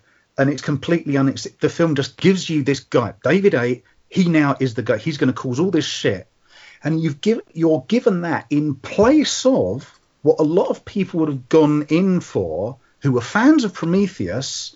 Okay, what's going to happen in Covenant? We're going to get all the answers. We're going to get what happens right near the start. The space jockeys, engineers, wipes them out. We don't get any answers about that. We don't get anything. They are literally dead. Their whole homeworld population is dead. And you're left with the impression that David 8 is almost like part of Ridley Scott's id, where to create a new legacy, he has to destroy the old stuff. And he wants shiny new toys because he's got bored of the engineers. And you think at that point, what was the point of turning the space jockey from this Giga-esque thing into generic, you know, bald guys in suits? Okay, let's go with that. Let's explore them. Doesn't want to explore them. Does away with them. Next thing, please. And you're left with this impression that the series, as it's now becoming, it's giving you these little glimpses of things where you go, okay, I might not like it, but let's explore that. Ridley Scott, you want to go with that? No, I'm going to give you something else. And it's just this rush of he's going to give you new things and not bother, and then you're left with something far more superficial. It's a robot gone mad for no reasons, and he's just going to kill everyone. It's that bad. Are you sure you enjoyed the movie more than I did, Xenomorphic? I found it. Here's a point. I found one of the best scenes, the highlight of the film, was that initial backburster stuff. That whole thing we were actually given a preview of it. We didn't have to go to see the film. It came out online. We all saw that stuff. I saw that on the Alien Day event. I thought that whole sequence was really, really well done.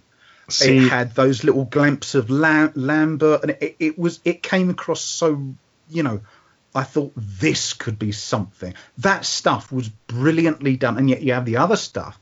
The problems in the film come from the story structure. I think the problems come from when it tries to cram aliens into it. You know, it was, you were saying about the engineer's ball being erased. It feels like a reactionary response to Prometheus not necessarily being as universally liked as they want. So, of course, the response is, oh, we need aliens. Let's fucking get rid of Prometheus connections. But why couldn't he have done both? Why couldn't there have been engineers? Or maybe they could have gone to the homeworld, found out that the engineers had abandoned it. They didn't have to. It was like a big fuck you to the engineer. Just as you're going, okay, we'll go with this. Let's see what this stuff we've got planned. And it turns out Ridley Scott's like a magician saying, aha, look over here. I'm going to bring a rabbit out of the hat, and it's not a rabbit. It's like something complete, because we are being geared up. The whole of Prometheus, the whole point of it, you're going to the engineers, find out you have the guy going psycho at the end. Why did he do that?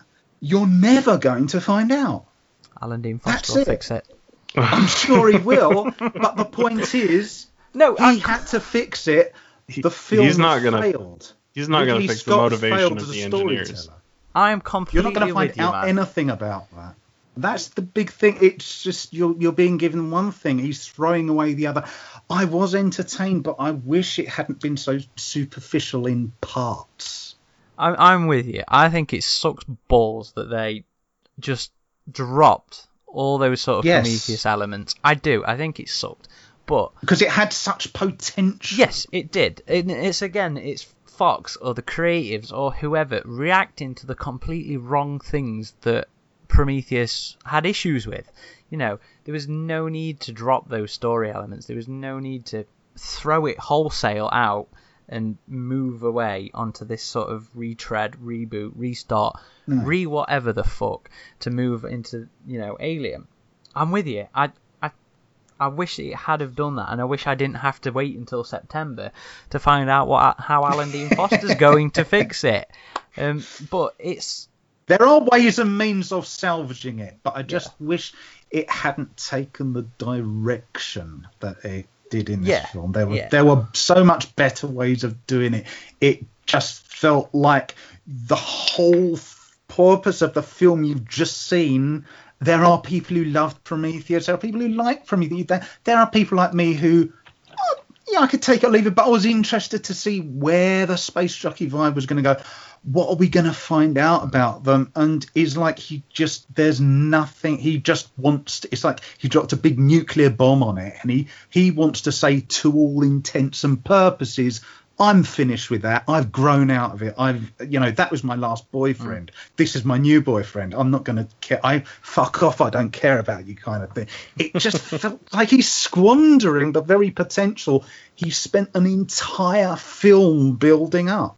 It's because he wants to play with David, and Fox want an Alien film. Well, they should literally at a point in this film. Like we said it before, they should have just done it both ways, and they didn't want to take the risk. That was the problem. And let it's resulted Scott in a bigger explore. failure.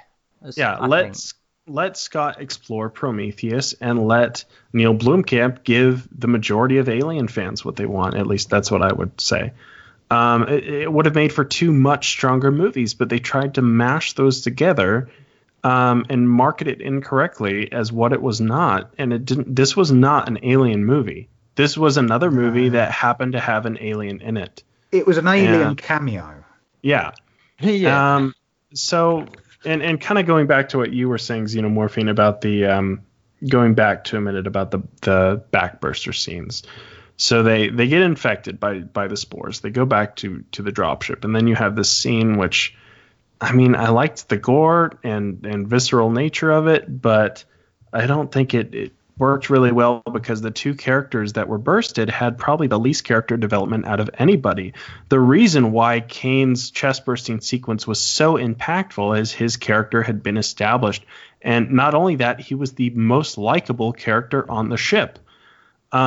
So that made it very, very impactful scene. Whereas these two characters, I don't know who the fuck they are. They haven't been established. So I really didn't care what was happening to either of them. And when one makes it back to the ship, Ferris locks them in there after getting blood on her face. So she's already infected no matter what, but she wants to maintain a quarantine. And after the burster comes out, her friend, who she's left to die anyway, she goes back in the room when she's afraid of containment, slips on the floor after the other character did too. So it was, borderline comedic at this point. And the alien that was just kicked into the wall earlier, this little tiny thing breaks through this bulkhead door window. I think it would have worked because it did look too fleshy and fragile to actually break through it. If I was doing that scene, I would have had it, bang its head, realize it's not getting through the glass, and then it would have gone up like an air duct or something. And that did look a bit too, yeah. And then Ferris just shoots the tanks and blows up the lander. It's like she didn't think to run outside, to run for the people that were just like literally coming up to the ship. The only thing I really enjoyed about that scene was the visceral nature of the backbursting, which, again, that has its own problem because there was a lot more suffering involved. I guess they're called blood bursters from what it showed in the art book, I think. Backbursters, I thought. Well, one comes out of the throat, one comes out of the back, so they're called the neomorph bursters or blood bursters, I guess. But Black Bursters was a fan name. I think you're right. The production crew seemed to call it blood bursters. But there was a lot more suffering involved. Like you saw them get sick slower over time. There was a lot of convulsions. It wasn't just this immediate thing like it is with the chest burster. So what that does is it makes the xenomorphs a less perfect organism when compared to the neomorphs because the life cycle is so much more efficient with the neomorphs. Yes. And it's just, I don't know, it cheapens the xenomorph. It makes it look like, okay, why does David think the xenomorph is an improvement over the neomorph? I mean, I love the designs. Yeah. I love the fact that we actually get to see the beluga-headed alien. That was cool. And I think you're right. I mean, as much as I wanted an Alien prequel, the movie would have been better off serving both the neomorphs and the xenomorphs by only focusing on the neomorphs. And I didn't like the whole sporish life cycle, how these things come from these tiny spores and they're microscopic and they grow in moments ready Very to burst. Quick, yeah. By the way, here, nobody gets to make fun of AVP for the accelerated life cycle because this movie makes that look slow. Not only with the neomorphs, but with the xenomorphs as well. And it's inconsistent. Yeah. Like the Aurum bursts in what feels like maybe 10 minutes. But then again, I suppose you don't know how quickly Lope bursts because Mother's offline for like 8 hours. But even that, like he had the facehugger on him for 5 seconds before it was ripped off. That was another one of those moments where I was sat there with my fucking head in my hand, just sighing because, Scott forgot to go and watch Alien. It's like all my issues with this film come down to how the aliens are portrayed in the film and how they're used, and everything to do with the aliens in this film is what ruined it for me. Up until that point, it had me. I was happy. I was loving David. I was loving Neomorphs. I was loving the characters. And then Scott pisses on Alien. See, it seems like you were lost in the last third of the film. Yeah. For me, the first third of the film had me. I was lost in the Act 2 and Act 3 lost me. Both of those. I was on board for the beginning of the film. I think in fairness, what we're saying, we seem to be saying a lot about like it could have been better if it wasn't the alien. In fairness, when I went to the Alien Day thing in London, and it's all in the report we put on the front page, and I spoke to Connor O'Sullivan, who's the creature effects supervisor. And he said originally the plan was not to have, the humanoid alien as we recognize it. The plan was actually to bring to life H.R. Giger's Necronom 4. That creature was going to be, as we see the alien acting in the film, ultimately. So it would originally, if they'd have been able to get it done, they tried to do it. He didn't like the style of it. Apparently there is a physical sculpt that was fully made up in storage somewhere, so they might go with that for the next film. But that was what the film was going to do. It wasn't going to have the alien as we know it. It was going to have the Necronom 4 alien. So it would have been like the alien, but it wouldn't have been as close to the alien design as we know. So I think when we say it feels like it should have just been about neomorphs and things. I think originally that was the plan, and it was going to be like Neomorph 2.0 we'd have seen as the Necronon beast. But as it is, it ultimately got replaced with the more humanoid version. So I think we are picking up on something that was actually the original plan. It's just that they ultimately went in a different direction. And your mention of Necronomicon 4 kind of brings me to one of the things I had the most frustration with the movie about, and that is the complete lack of any Giger aesthetic. Yes. Which for me was one of the most appealing things about the first two films was the influence of H.R. Giger. Even though he didn't work on Aliens, his influence was still very much present. It is not in this movie. We saw a little bit of biomechanical elements of the engineers in Prometheus, how one had the pressure suit that looked biomechanical and it kind of melded into his body. This one, they're all dressed in robes, just like they were in the intro of Prometheus, and they live in a giant stone Vatican-esque city. You have one new ship. Yeah. Yeah. You like to bring up Naboo for that one, don't you? Yeah, it's the same. It's the same aesthetic. It's very Romanesque. Yeah. You have one giant new ship.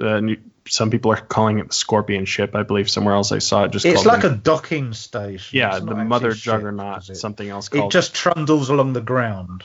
Yeah, I think the crew called it Mother Jugger.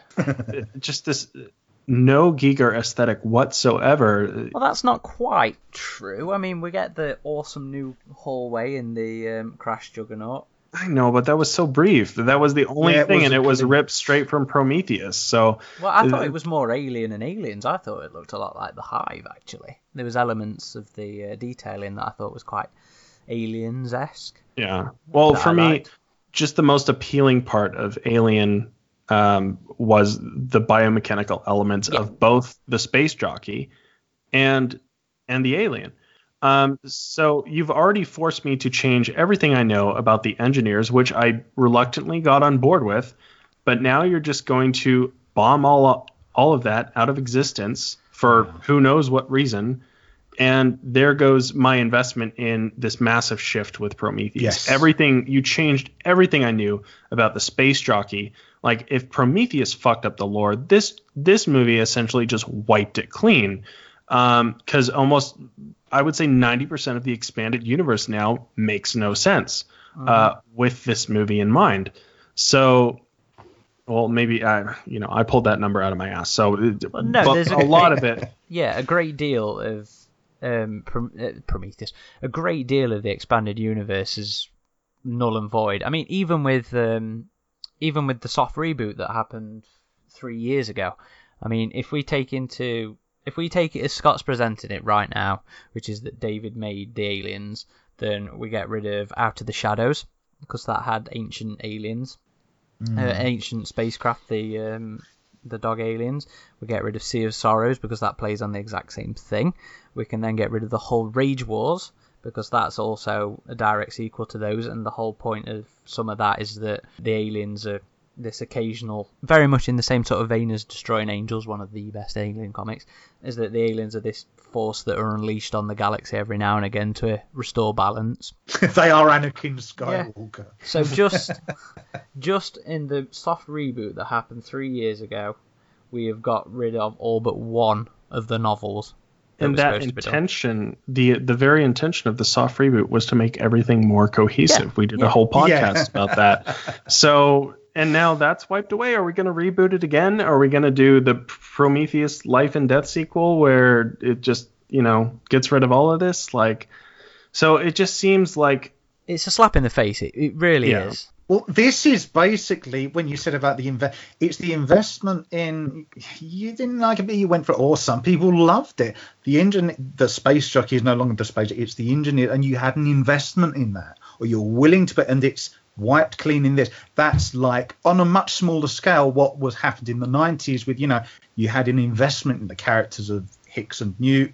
Alien 3 wiped them out. But here, the space jockeys and engineers have so much more relevance to the past, and what could have been the cosmic origin, a stepping stone to a larger universe as it was. And now, as you said, this film has made that much smaller.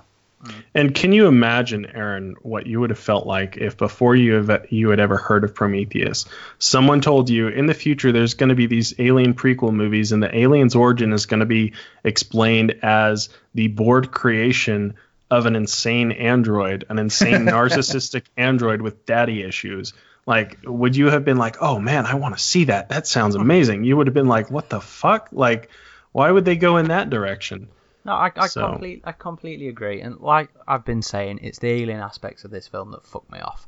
I do think that I don't think I was as angry watching the film as I would have been if I hadn't already known about this for 6 months. Cards on the table. You know, I've known a great deal of what's in Covenant for the last 6 months, so I've had a lot more time to accept it, I guess, because it was one of the things I really did not fucking want to happen in this film.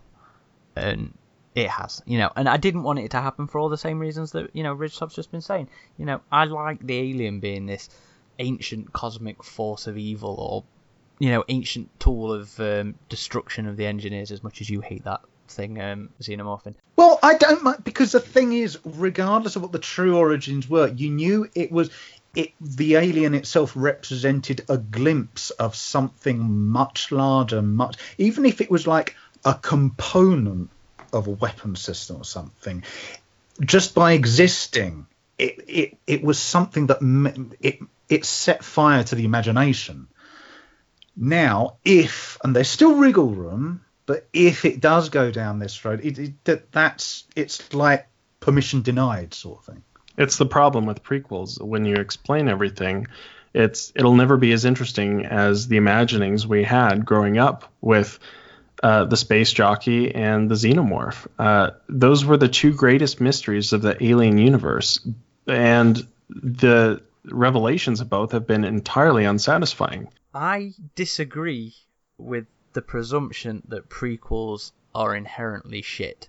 And I know I'm making it sound worse than how you just put it, but there is this notion that prequels are inherently poor because they explain stuff. I disagree with that. These prequels are poor because of the way they specifically executed. Yeah. I wasn't trying to put it across as that, because honestly, I think the Thing prequel, if the studio hadn't sabotaged that movie, would have been my favorite prequel of all time. I think it would have rivaled the original film. So I think prequels can be done right, and I think you could have done an Alien prequel right.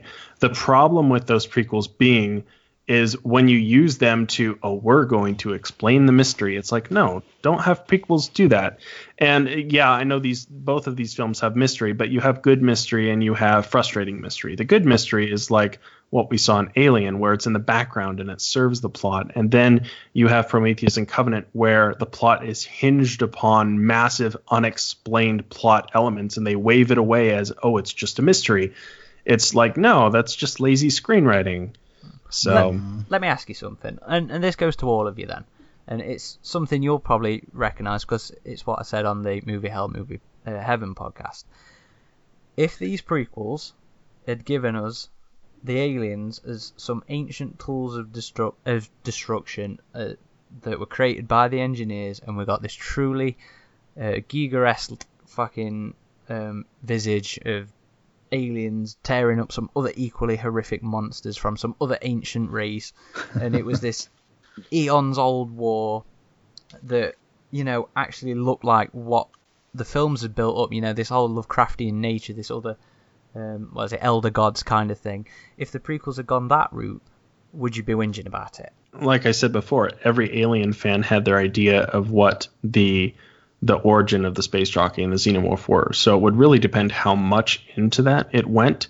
If it was more of the Giger-esque imagery that people expected, I feel less fans would have had a problem with it. And Arthur Max, his explanation for why they didn't do that was, well, people didn't expect it. It's like, well, people expected it because it was good. People wanted to see more of that.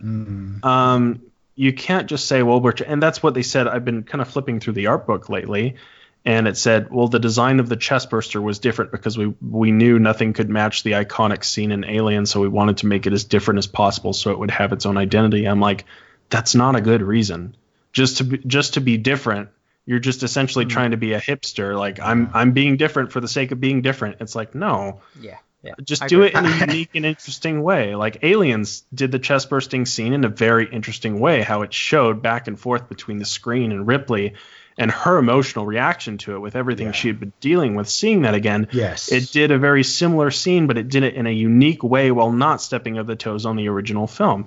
And even though it added a little thing like the arms on the chest burster, it didn't like totally throw away the design and do something else. It's like you add things, and I feel this film, that's the biggest problem, is it takes away from the universe and the other films at large. You add things like, oh, the dog burster, okay, it takes on the hosts it takes on the traits of a host. Oh, okay, the queen alien, okay, that's new, that's interesting. It doesn't really change anything I knew about the alien before.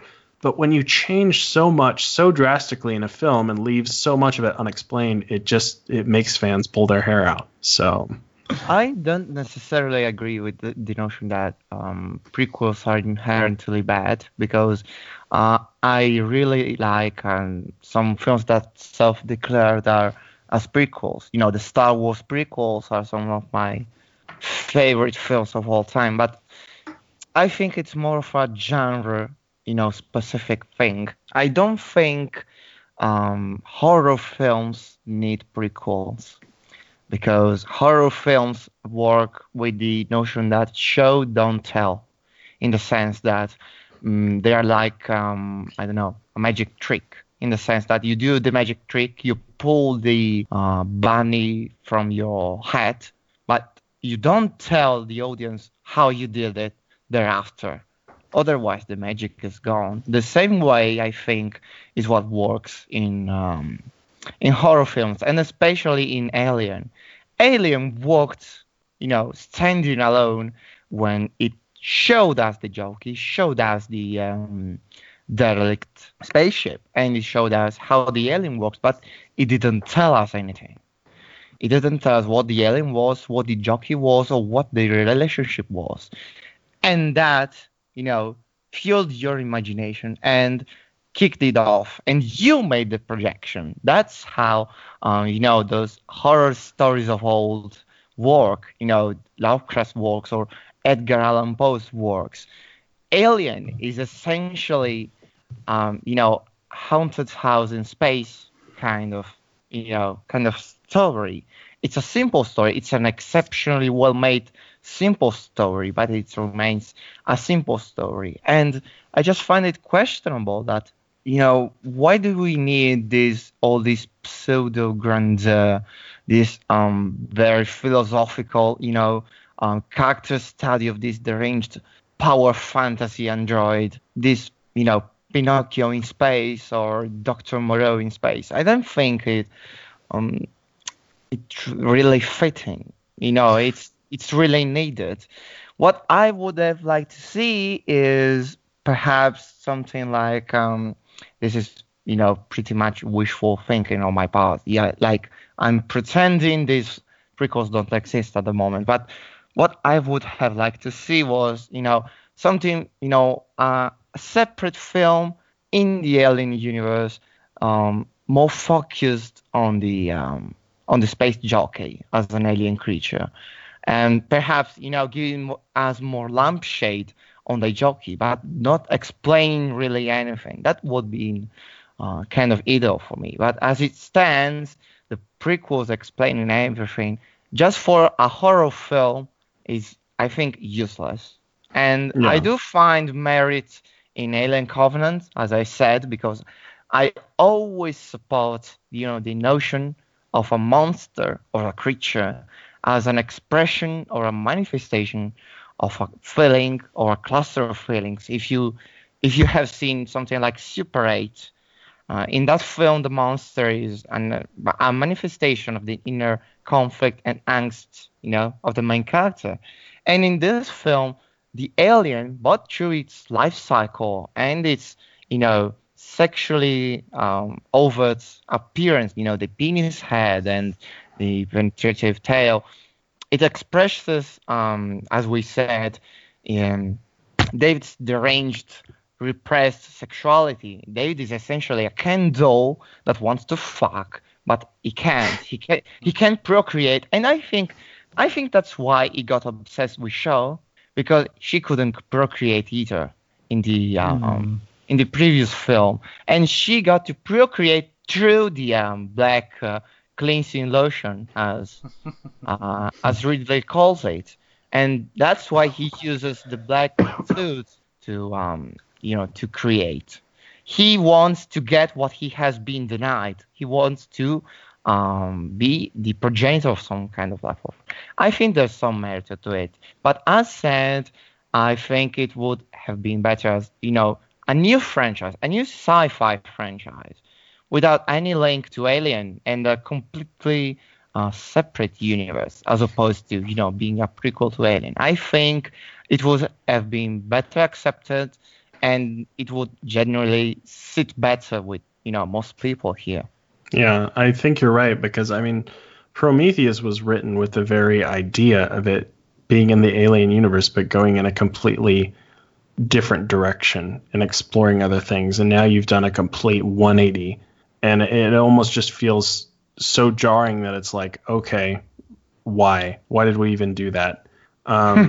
So I think you're right, and I think horror film prequels can work. Like I was saying earlier, the Thing prequel, it was good, but it could have been great if not for a couple things.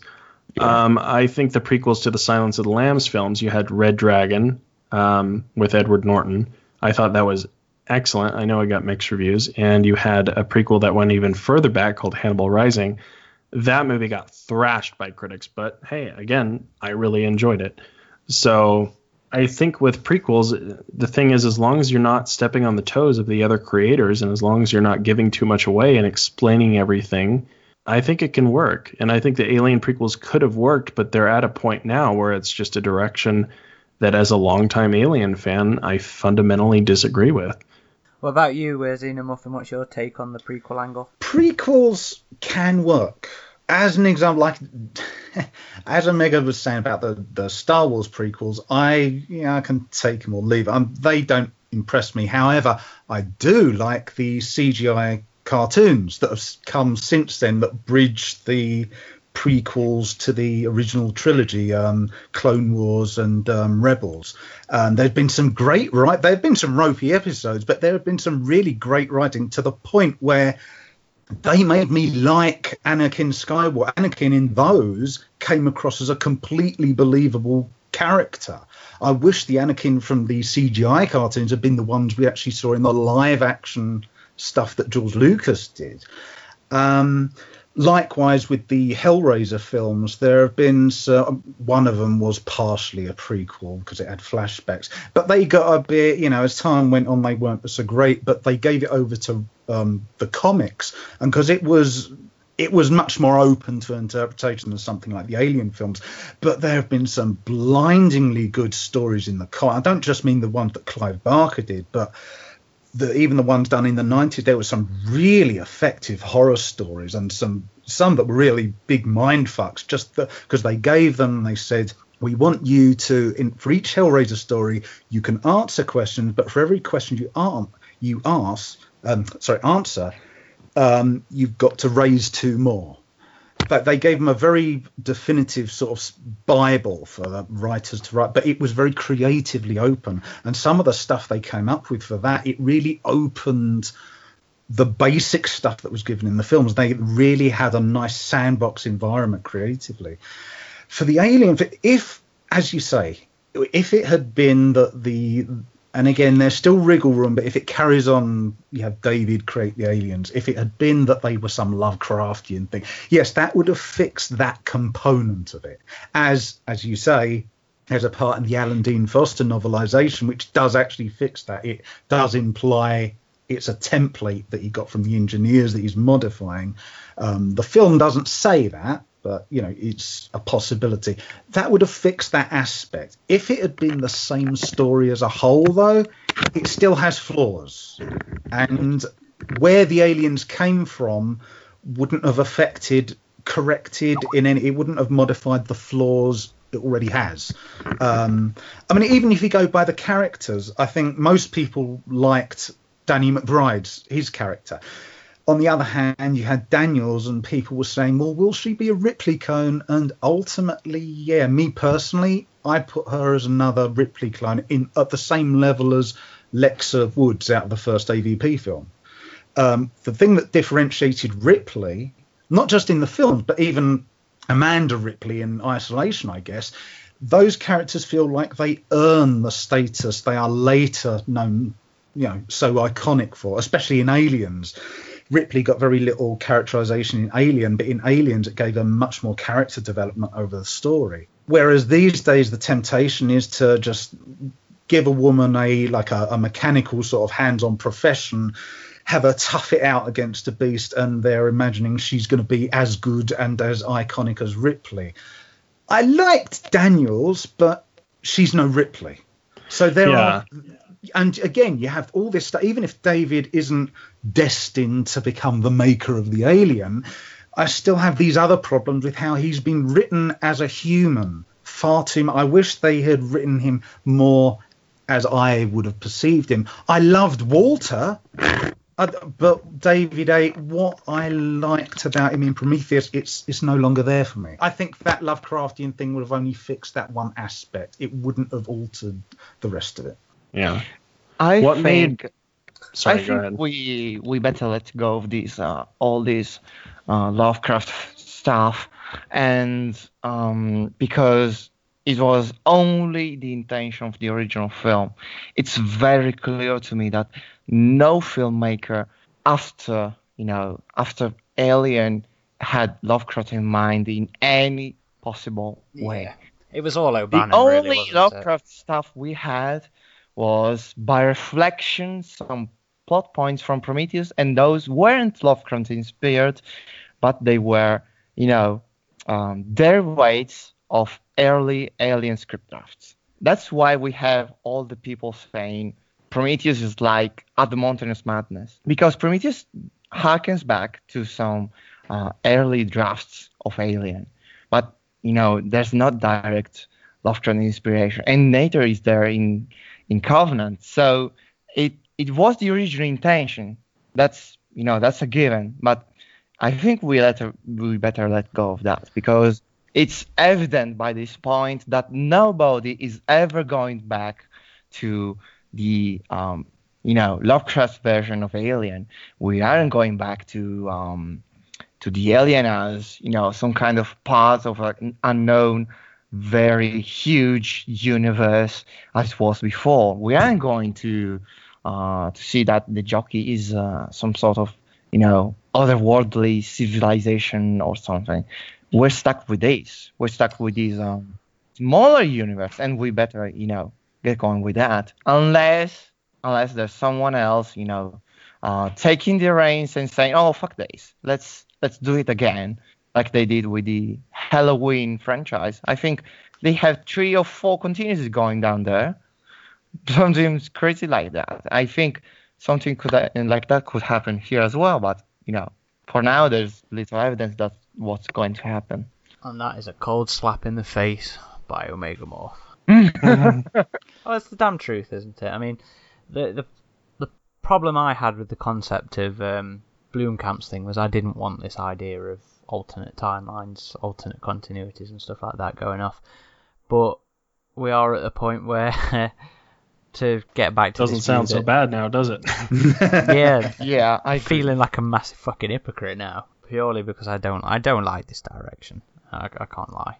Yeah, but I mean, when Omega said we have to let go, I don't think we should let go of it. It just needs the right people to handle it in the right. I mean, we know Blomkamp himself, he was making noises in the direction of Lovecraftian stuff. He wanted to return it to those H.R. Giger aesthetics. He wanted to bring back, the psychosexuality. I mean, that's another thing about this. There were some points where there could have been a return of the kind of stuff that Lambert went through, and the ball was just dropped. They didn't do that. He could have had something rather chilling going on in a number of scenes, and it felt dry. This is the problem that Alien 3 had with its creature. In the prison, it was just an alien creature running around, killing people relatively quickly, if messy, that we didn't care about. In here, you may have understood the difference between a few characters, but it was just basically a creature running around, killing people a bit messily. That isn't what made the aliens so iconic. I remember an interview back in the 90s where it was with Ridley Scott, and I'm guessing it was either at the time of Alien or soon after, and he was saying, what makes it different is this, and he used the phrase, this thing isn't like a tiger. It doesn't just eat you. There's something, you get the hint that there's something much more disturbing behind it. I think if you had the right combination of the correct writer or writers and the correct director who would give you the right visual stuff, I think it could be done. But it's a matter of getting them. Who would you choose? Could Blomkamp be? It may be, because he was making noises in that direction. But I think there are ways to do it. It's just I think what we should say, if it can't be done right, then it shouldn't be done at all. But if there is a chance of being done right, we should embrace it. Well, there was such a positive fan reaction to that art, which is why Fox had a meeting with Blomkamp in the first place. And, if that movie does get canceled, if there was more art, I really hope for an art book on that. That would be awesome. But it was kind of frustrating as well when Ridley had a meeting with Blomkamp and he said, I want you to change these things as not to step on the toes of what I want to do in Covenant. It's like, why? I mean, if Ridley is able to change everything we know about the space jockeys, why shouldn't Blomkamp be able to do that? Why shouldn't he be able to make something that's closer to most fans' original vision for that? I think we're at a point where, like you were saying, Hicks, alternate timelines or alternate continuities don't seem that bad. Like a certain particular member on our forum says, canon is like your opinion, man. So I think we're at that point where we have to go, well, and that's what's so good about the expanded universe is it has the freedom to explore those things, but they're all recognized as their own interpretations. The problem I had with Blomkamp's thing was that Alien never struck me as a property that really warranted alternate continuities, I guess. I mean, sure, the fucking comics have done it, the EU's done it forever, in its own way, but the films always felt more grounded, Resurrection aside.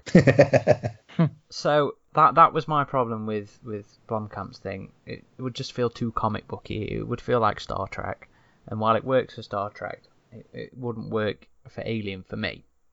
And same as, I mean, we're talking speculatively at this point, and we run the risk of talking circles, but we don't know what Blomkamp was going to do. We don't know what Ridley wanted changed.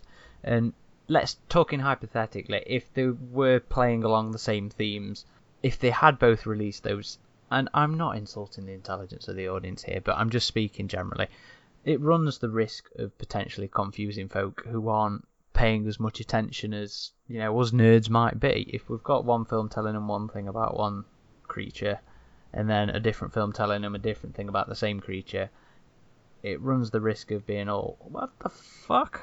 So I can kind of see it from that sort of angle why they would not want to go down that route. The problem is that the recent, I think it was the Empire interview with Ridley Scott, he is essentially, because it's not just the thing about David making the Alien, he is now on record, he's saying his ultimate plan for this is, because he wants to see it as big as Star Wars or as the Marvel. That's never going to happen because it's a very niche horror thing.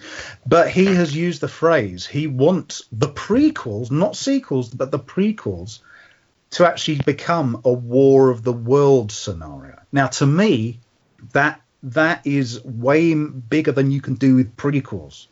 You want to do it with sequels, okay, but he actually wants to make it a big, like an intergalactic war scenario.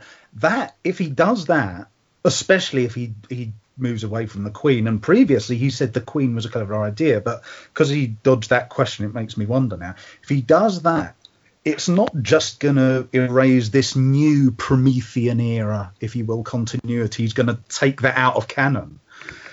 it's going to be considered a restart effectively, but it's going to become all the things that he's previously said he doesn't want to make it. It's going to be big and flashy and superficial, which previous to this you could have said, well, he's not going to do that. But you look at how he handles the alien, and it is big and flashy, and you have literally an alien riding that, the hovercraft thing, and it's headbutting the window, and you always seeing it brightly lit, and it's leaping about all the place, and it's not done in a relatively darkly lit Alien 3 way.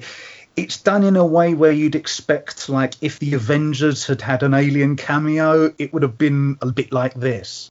So it does kind of make me wonder, is this now actually going to go down that very route that a lot of people said, no, I don't want Blomkamp to do that because it's going to be too much that way. But when you have Ridley Scott saying he wants to ultimately make this a War of the Worlds scenario, that worries me, especially in the prequel territory.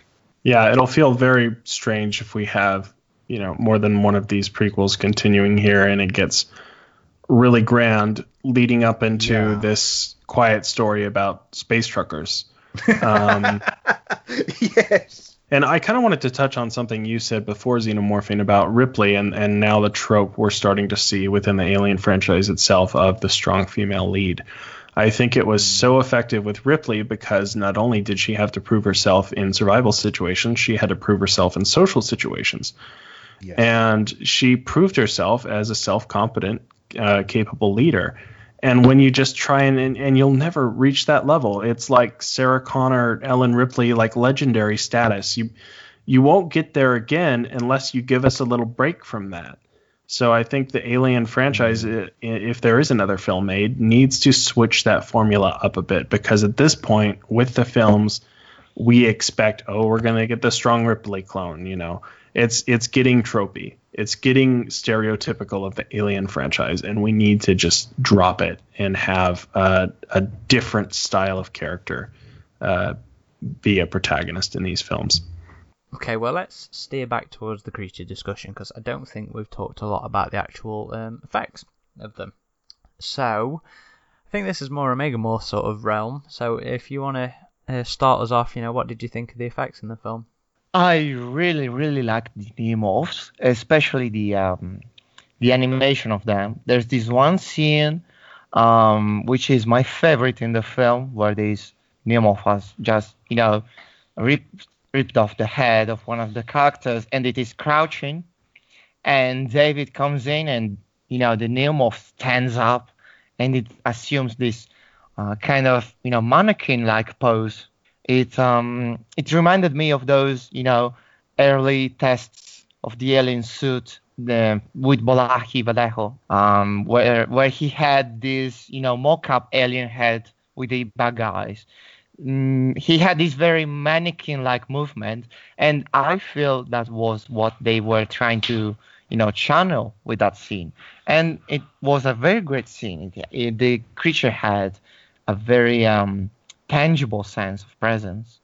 And I really like the design as well. I'm very glad the Neomorph, as a design, had the chance to appear in a film after it was basically killed in action before, being filmed in Prometheus, because they actually, had the Holloway alien just become the trilobite.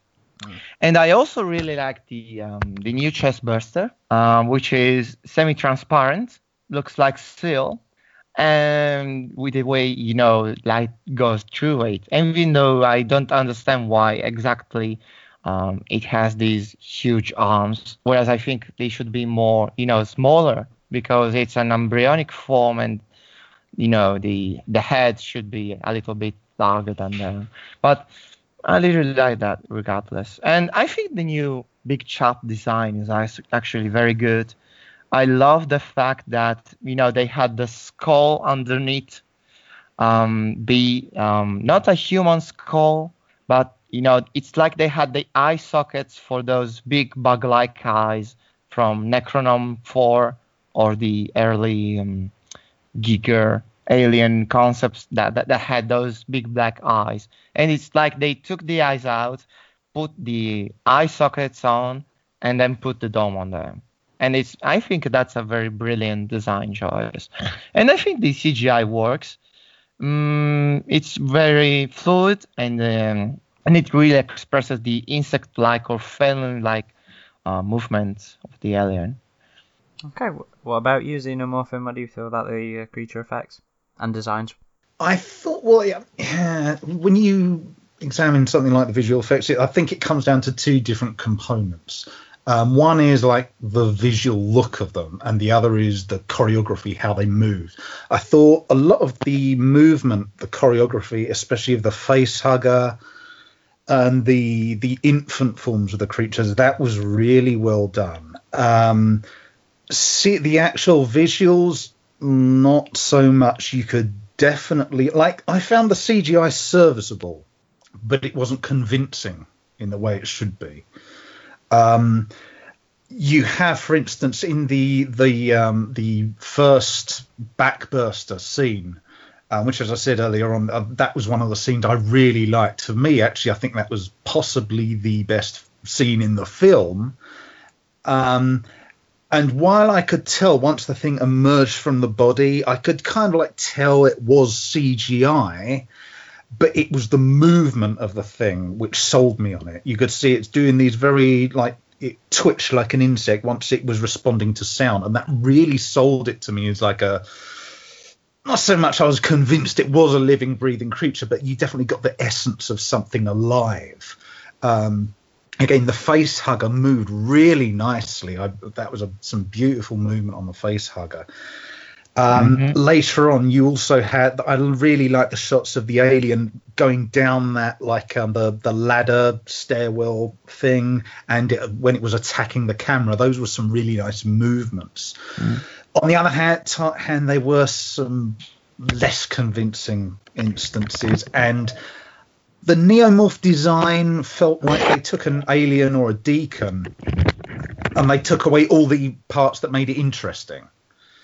The actual alien itself, what is meant to be the alien, because they took away not all, but a lot of the biomechanical detail, it was not as, it's not the alien to me, but it was, on the other hand, again, it was so refreshing after all these years to finally see alien jaws with those tendons on. There are those shots, especially in the adverts that they did, I think, for Audi, where they did some Covenant stuff on, and you had that close-up shot from the side of the alien's head where it's slowly opening the jaws. Those look beautiful, and I'm pretty sure those were probably practical animatronic props. But a lot of the other stuff, when it's just like it's leaping around and it's jumping, it was too obviously CGI. It never convinced me it was something physical, like an actual animal. I could tell it was fake, and that pulled me out of it. I think I said earlier that Ridley Scott, he's convinced himself that the other films all use CGI, especially the last one, when they didn't. So I think he felt justified in this. They were, as I found out on Alien Day, they did have this big puppeteering rig but they didn't have time to both design it and construct it.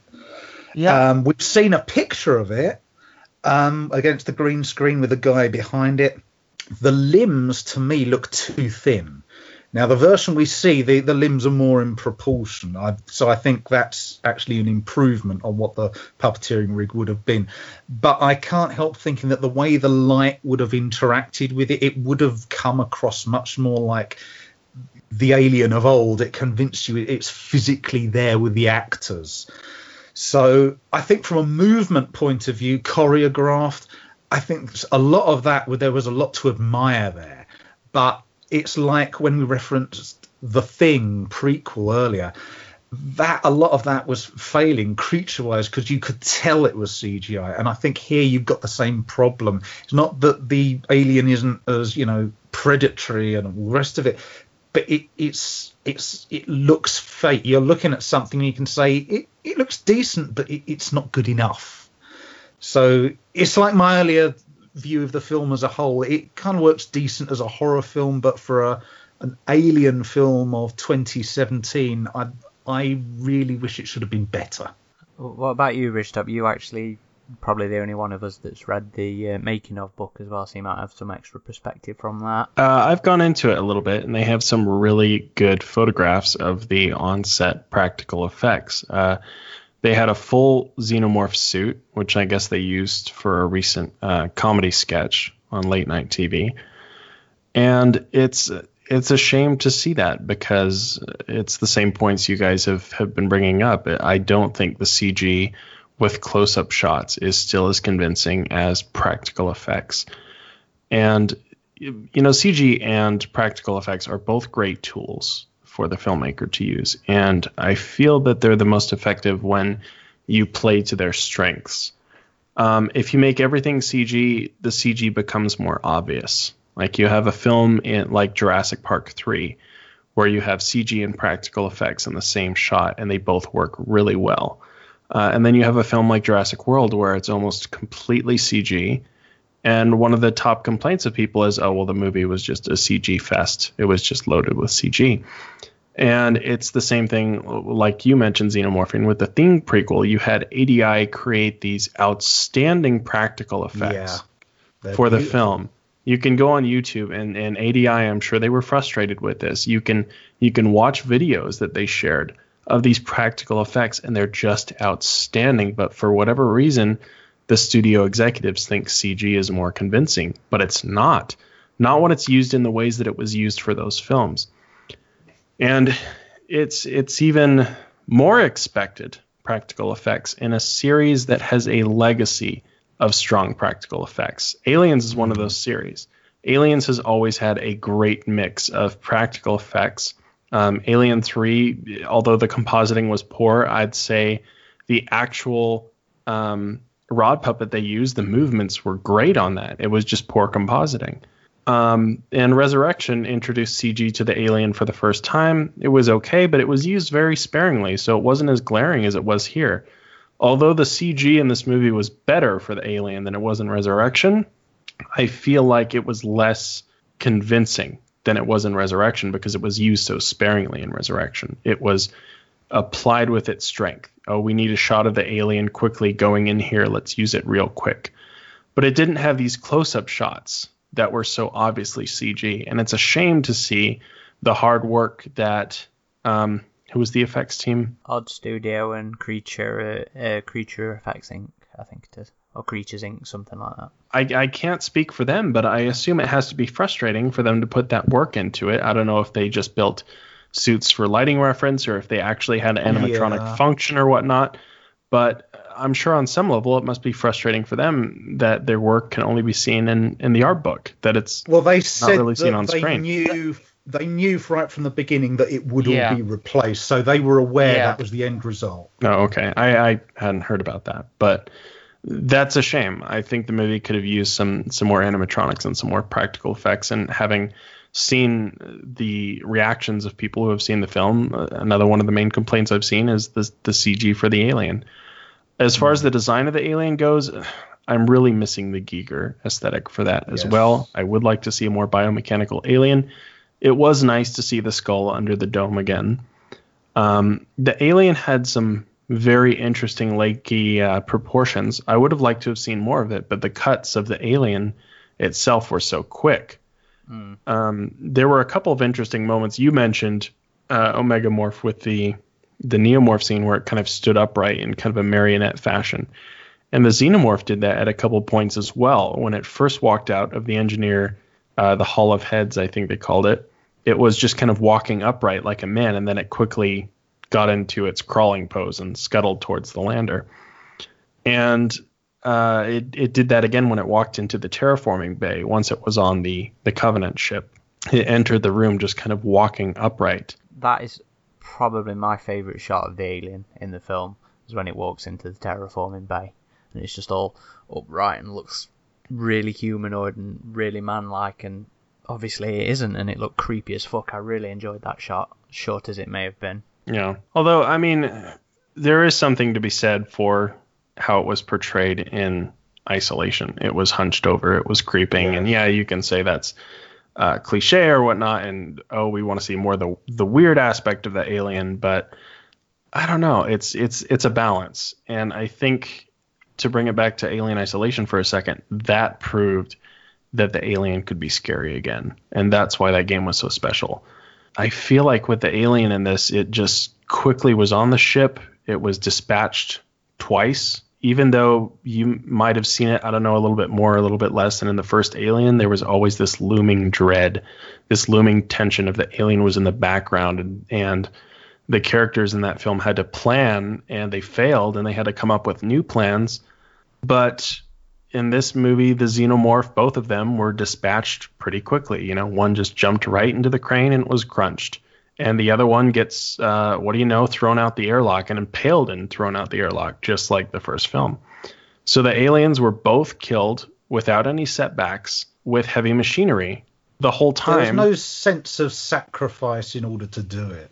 Yeah, and the whole time, Walter, in quotation marks, was tracking it for them, which, since he was really David, it makes you wonder, okay, why didn't he just trap them in a room with it? If he obviously cared about his creation, was he testing it? Or so that kind of made me raise an eyebrow. But how scary would Alien be if Mother was like, the alien is in this part of the ship. Please report to this part of the ship. I'm tracking it. Here's cameras in every corner of the ship. We know exactly where it is. It's like, that wouldn't be scary at all. So, well, that in Alien, they made the point of saying, they were about to lift off, saying, well, we need all these cameras fixed. And but Dallas is like, oh, that's bullshit. Let's lift off with that. So in that little line there, instantly, you get more into the film when the danger hits. You already know that not only are they blind in all those decks, but who in their right mind is going to go down there and fix all those cameras? Here, you don't have that. One thing is you brought up, Rich Top, about the lack of Giger aesthetic. With this, alien looking very kind of, an anatomy mannequin, the practical version looked like that, and then the digital version kind of added more tendons, more muscles and stuff. But still, there's very little, biomechanical details. What I find kind of interesting is how few people seem to notice that, in the sense that a very widespread complaint about the ADI aliens is that they're fleshy and they took the biomechanical aesthetic out, and thus they suck. So I find it weird that not so many fans are complaining that this alien is fleshy. I mean, they have just justified that by saying that they building towards the Giger aesthetic in later films. But then again, you also had the explanation for what, the resurrection aliens look at like that. And people still complain about them, but not about this. And it's, it's kind of weird that we don't see more of that. I don't personally think that. I mean, I love the resurrection aliens and I love this new alien. I think it's a very great design, but it's, I think, kind of hypocritical from some people, not applying the same criticism. I totally agree, and I find I'm actually a fan of ADI's aliens as well, both in AVP and AVPR and Alien Resurrection. I was a big fan of ADI's designs. Yeah, they were fleshy, but they were a different take on it. So I could put it towards an aesthetic choice. And even with AVPR, I was like, oh, we get to see the ridge heads again. That's kind of cool. It's been a while since we've seen that. And now I'm starting to feel that way with the Giger aesthetic. It's like we've had fleshy aliens since 1997 now. And again, I bring up Alien Isolation. That's one of the reasons it was so aesthetic, amazing, was because we saw the Giger aesthetic since we had not seen since the original film, and it was awesome. So I just find myself missing that. It's not so much that I mind fleshy aliens too much. It's just I'd like a little variety between the designs. I think it's worth mentioning in terms of visual effects, not just the creatures. I think some of when you get that uncanny valley effect, I think some of that because you have things like spaceship effects and all the rest of it. They were all perfectly done, even the suits at the beginning. But I think something that did detract away from the realism of the CGI is when there were the neomorphs getting shot, or when you had one of the the actual proper aliens and they got impaled on the like the forklift thing. You had the CGI blood, and it didn't look like actual liquid. It looked like CGI blood to me. There was something about the way it moved or the viscosity of it, but it didn't look all right. It looked like that traditional thick CGI blood splatter that you get in films, and they just coloured it brown or whatever. I think that didn't help with trying to sell the alien, the creature CGI.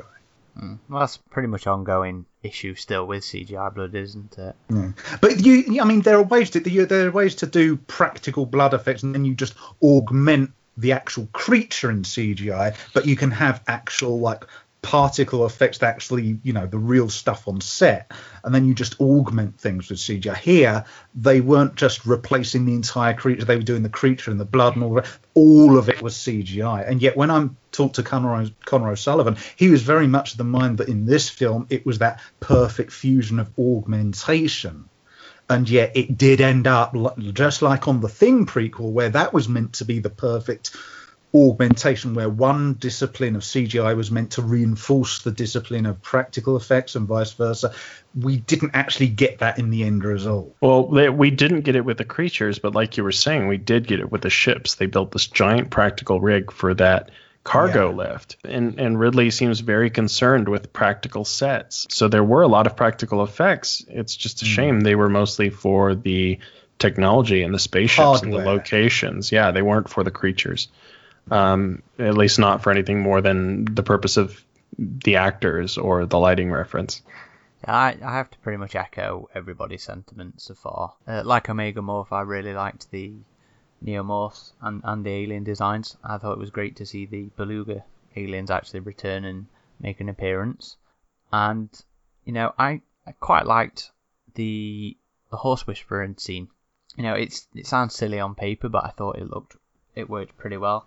I thought the Neomorph looked creepy as, and I think the alien, when it was, going slower, when it was taking its time, looked creepy as. But like you guys were saying, it's so noticeably CG that it's distracting, I guess. And a lot of that is to do with them putting full lighting on. I think the CGI would have worked better as CGI if they had used things like creative use of shadows and stuff, which, although, the game, Alien Isolation, is completely, literally everything in it is CGI. But the people behind it have clearly researched to the hilt how to use shadows and lighting. And you didn't get that same level of shadow and lighting in this one, which is really weird because Ridley Scott was pretty much one of the pioneers of that kind of creative use of lighting. And it's really weird. In this, he's almost completely eschewing it in favor of full-on lighting, which doesn't help it. CGI would have been helped by more use of shadows and such. I do think it was interesting that they actually had practical aliens on set, though. And like you were saying earlier, they knew that it would be augmented, replaced, whatever. Completely replaced, yeah. But it was still interesting that they actually went to the effort to design them and build them and actually have them on set and physical things for the actors to play against, which I kind of appreciate the sentiment behind that, at least for the actor's point of view. The other interesting thing about them having actual practical, although they were typically using components of body parts and what have you on set for lighting references so they could pass them to the CGI guys. It is interesting during that it's not just the creature stuff, but it's also in the Adam Savage videos where you have you saw how they constructed those pressurized suits and things. It's interesting just from the point of the film industry that this was, I'm sure it's not the first film, but it is one of, if not the first film to use 3D printing in as massively a scale as this one did. No, no, they've been used 3D printing for the last 5 or 6 but years. this was literally like they were just using it for virtually everything on the set, and it was literally so he could just say, well, I don't like that, and they just could change it, and they could just get a fresh entire model done in just less than 5 minutes.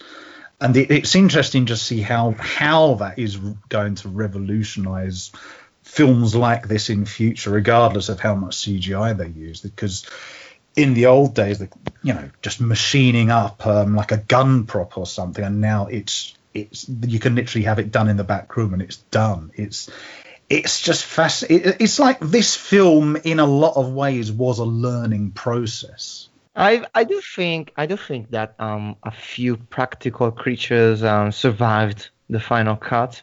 I think if you just look well enough, I think some shots of the falling throat buster are just when it falls out of the sack, it's practical, and the exterior of the eggs was obviously practical.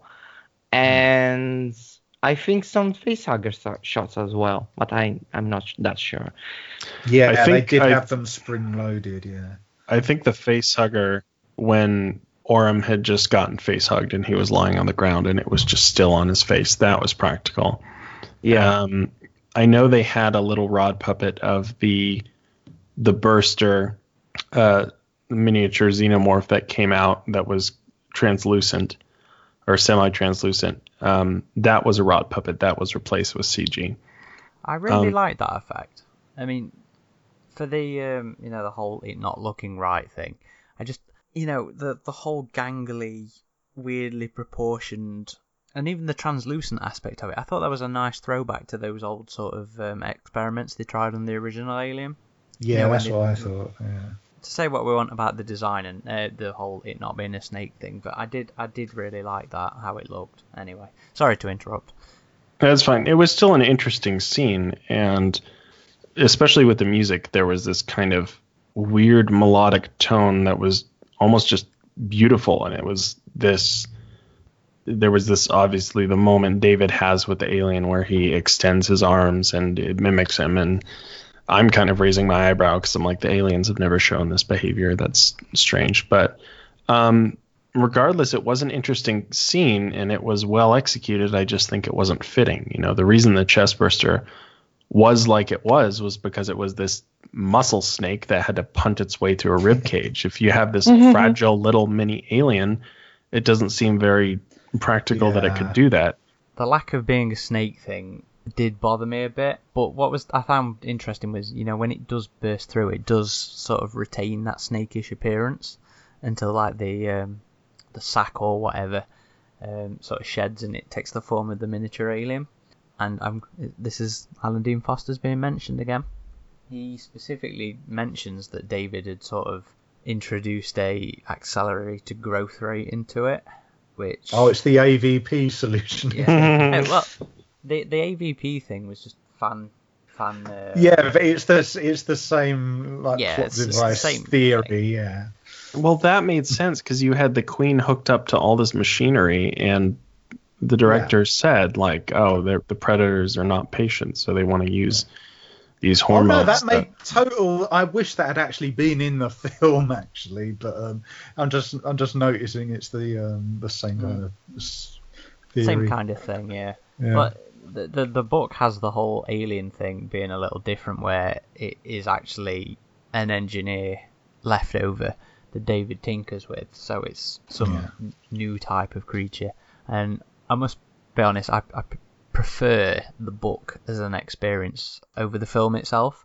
A lot of the issues that I had, and I think a lot of people will have, are addressed by Alan Dean Foster, and he does his best to sort of iron out the issues, because he comes at it from the same sort of perspective that we do, as nitpicky fans.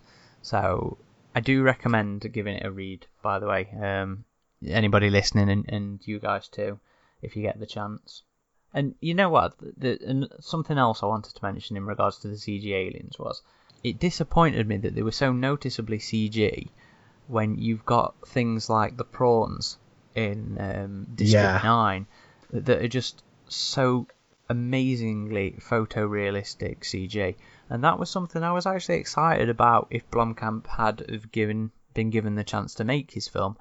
We would have seen, hopefully, on fantastic, that level. Yeah, that sort of level. But when we get these aliens in Covenant that are so noticeably artificial, it's disappointing, I guess. Well, it is one of the main criticisms. I have seen a lot of fan reactions where even people that liked it, and they're going, I liked it, but no, it was really obvious CGI. And it is a shame that it's as you said. I actually watched District 9 just about 2 or 3 weeks ago when it aired on TV, and it had been a while since I did it. I thought, well, been a while, so I'll sit down.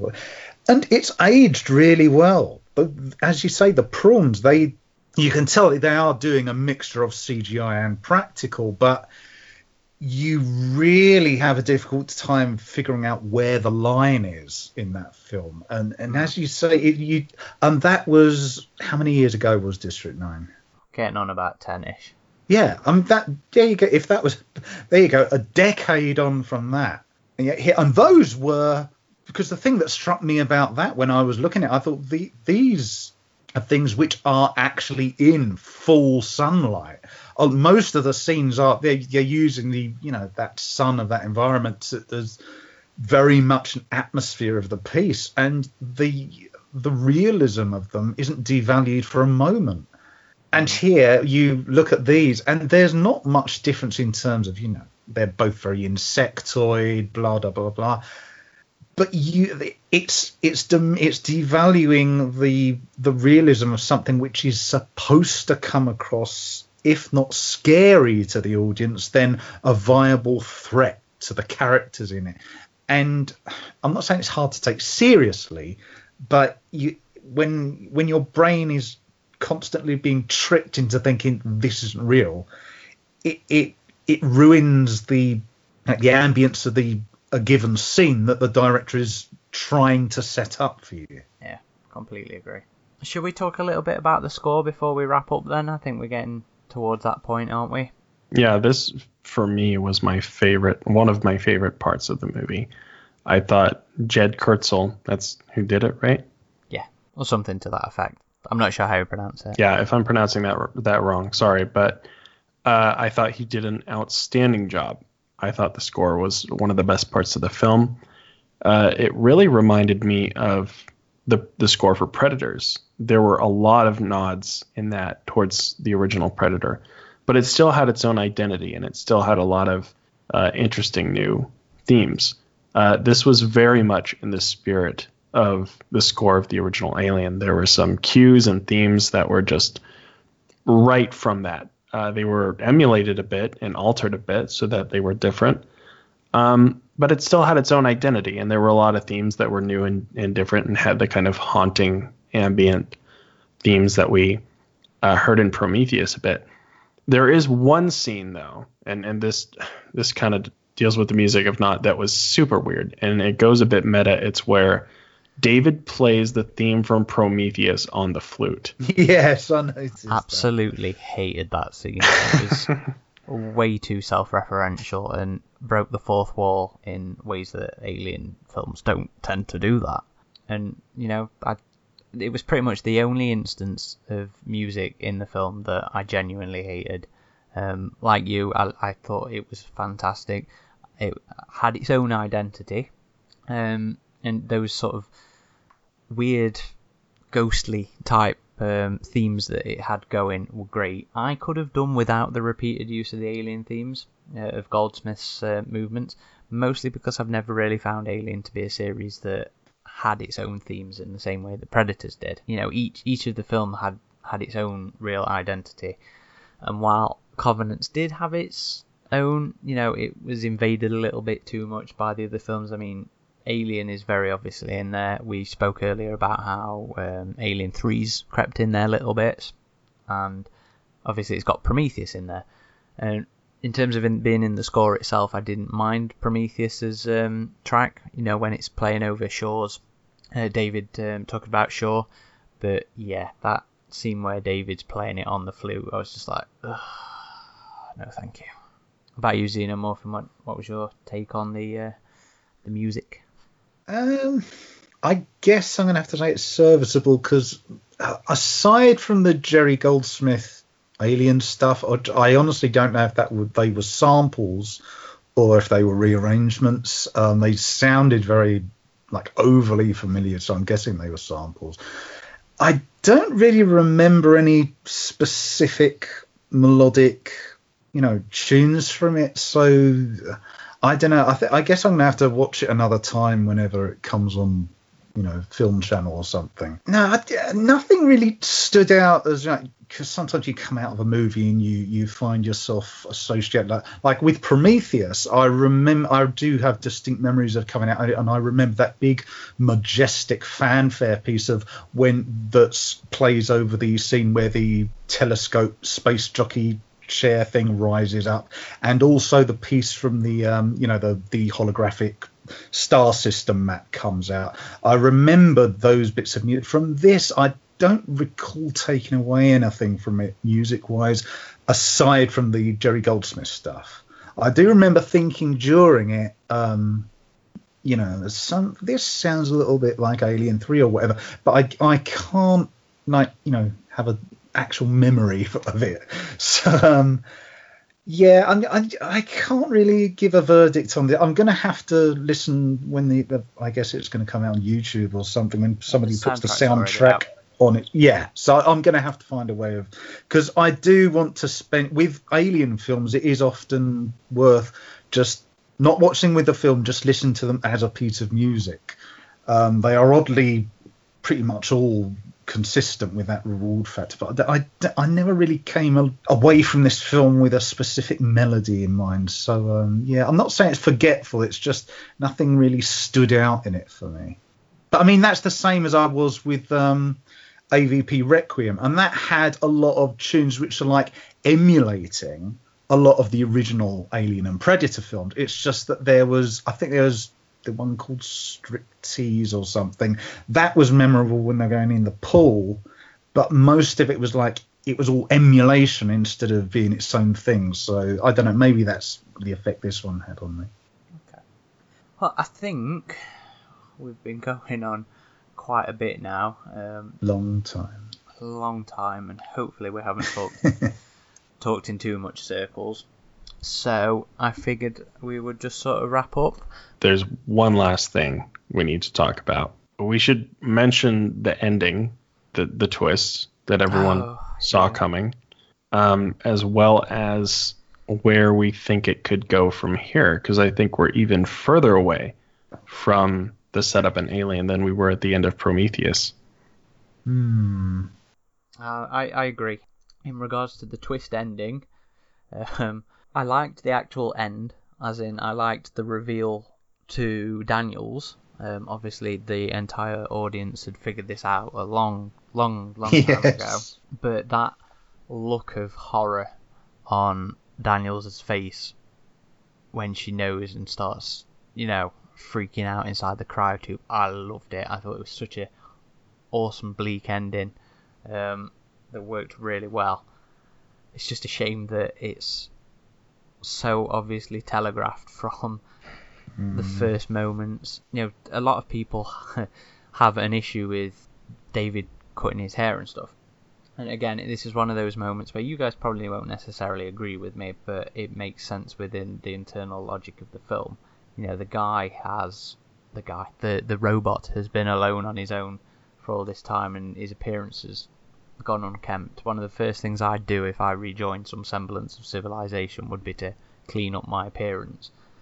So I don't see that as being a massive issue in terms of for the characters, but for the audience it's so obvious. Well, it was more than that. I mean, he does his hair perfectly like Walter's. He cuts off his hand and he changes his clothes as the characters are running out of the building. How does he have time to do all that?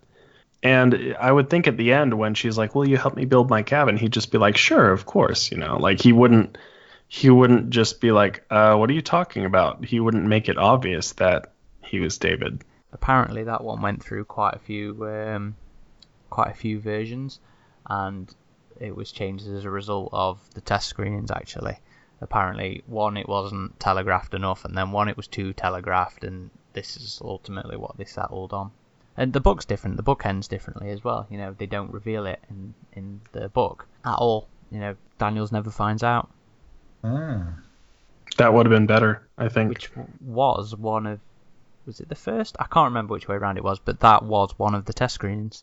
The endings in the test screenings. What I think would have I just wish they had, because the first, they have that weird fight that they do with Walter and David. There's something off about that. It didn't feel right. But and then you go to him and he does that little evil smirk, and at that point you knew what had happened.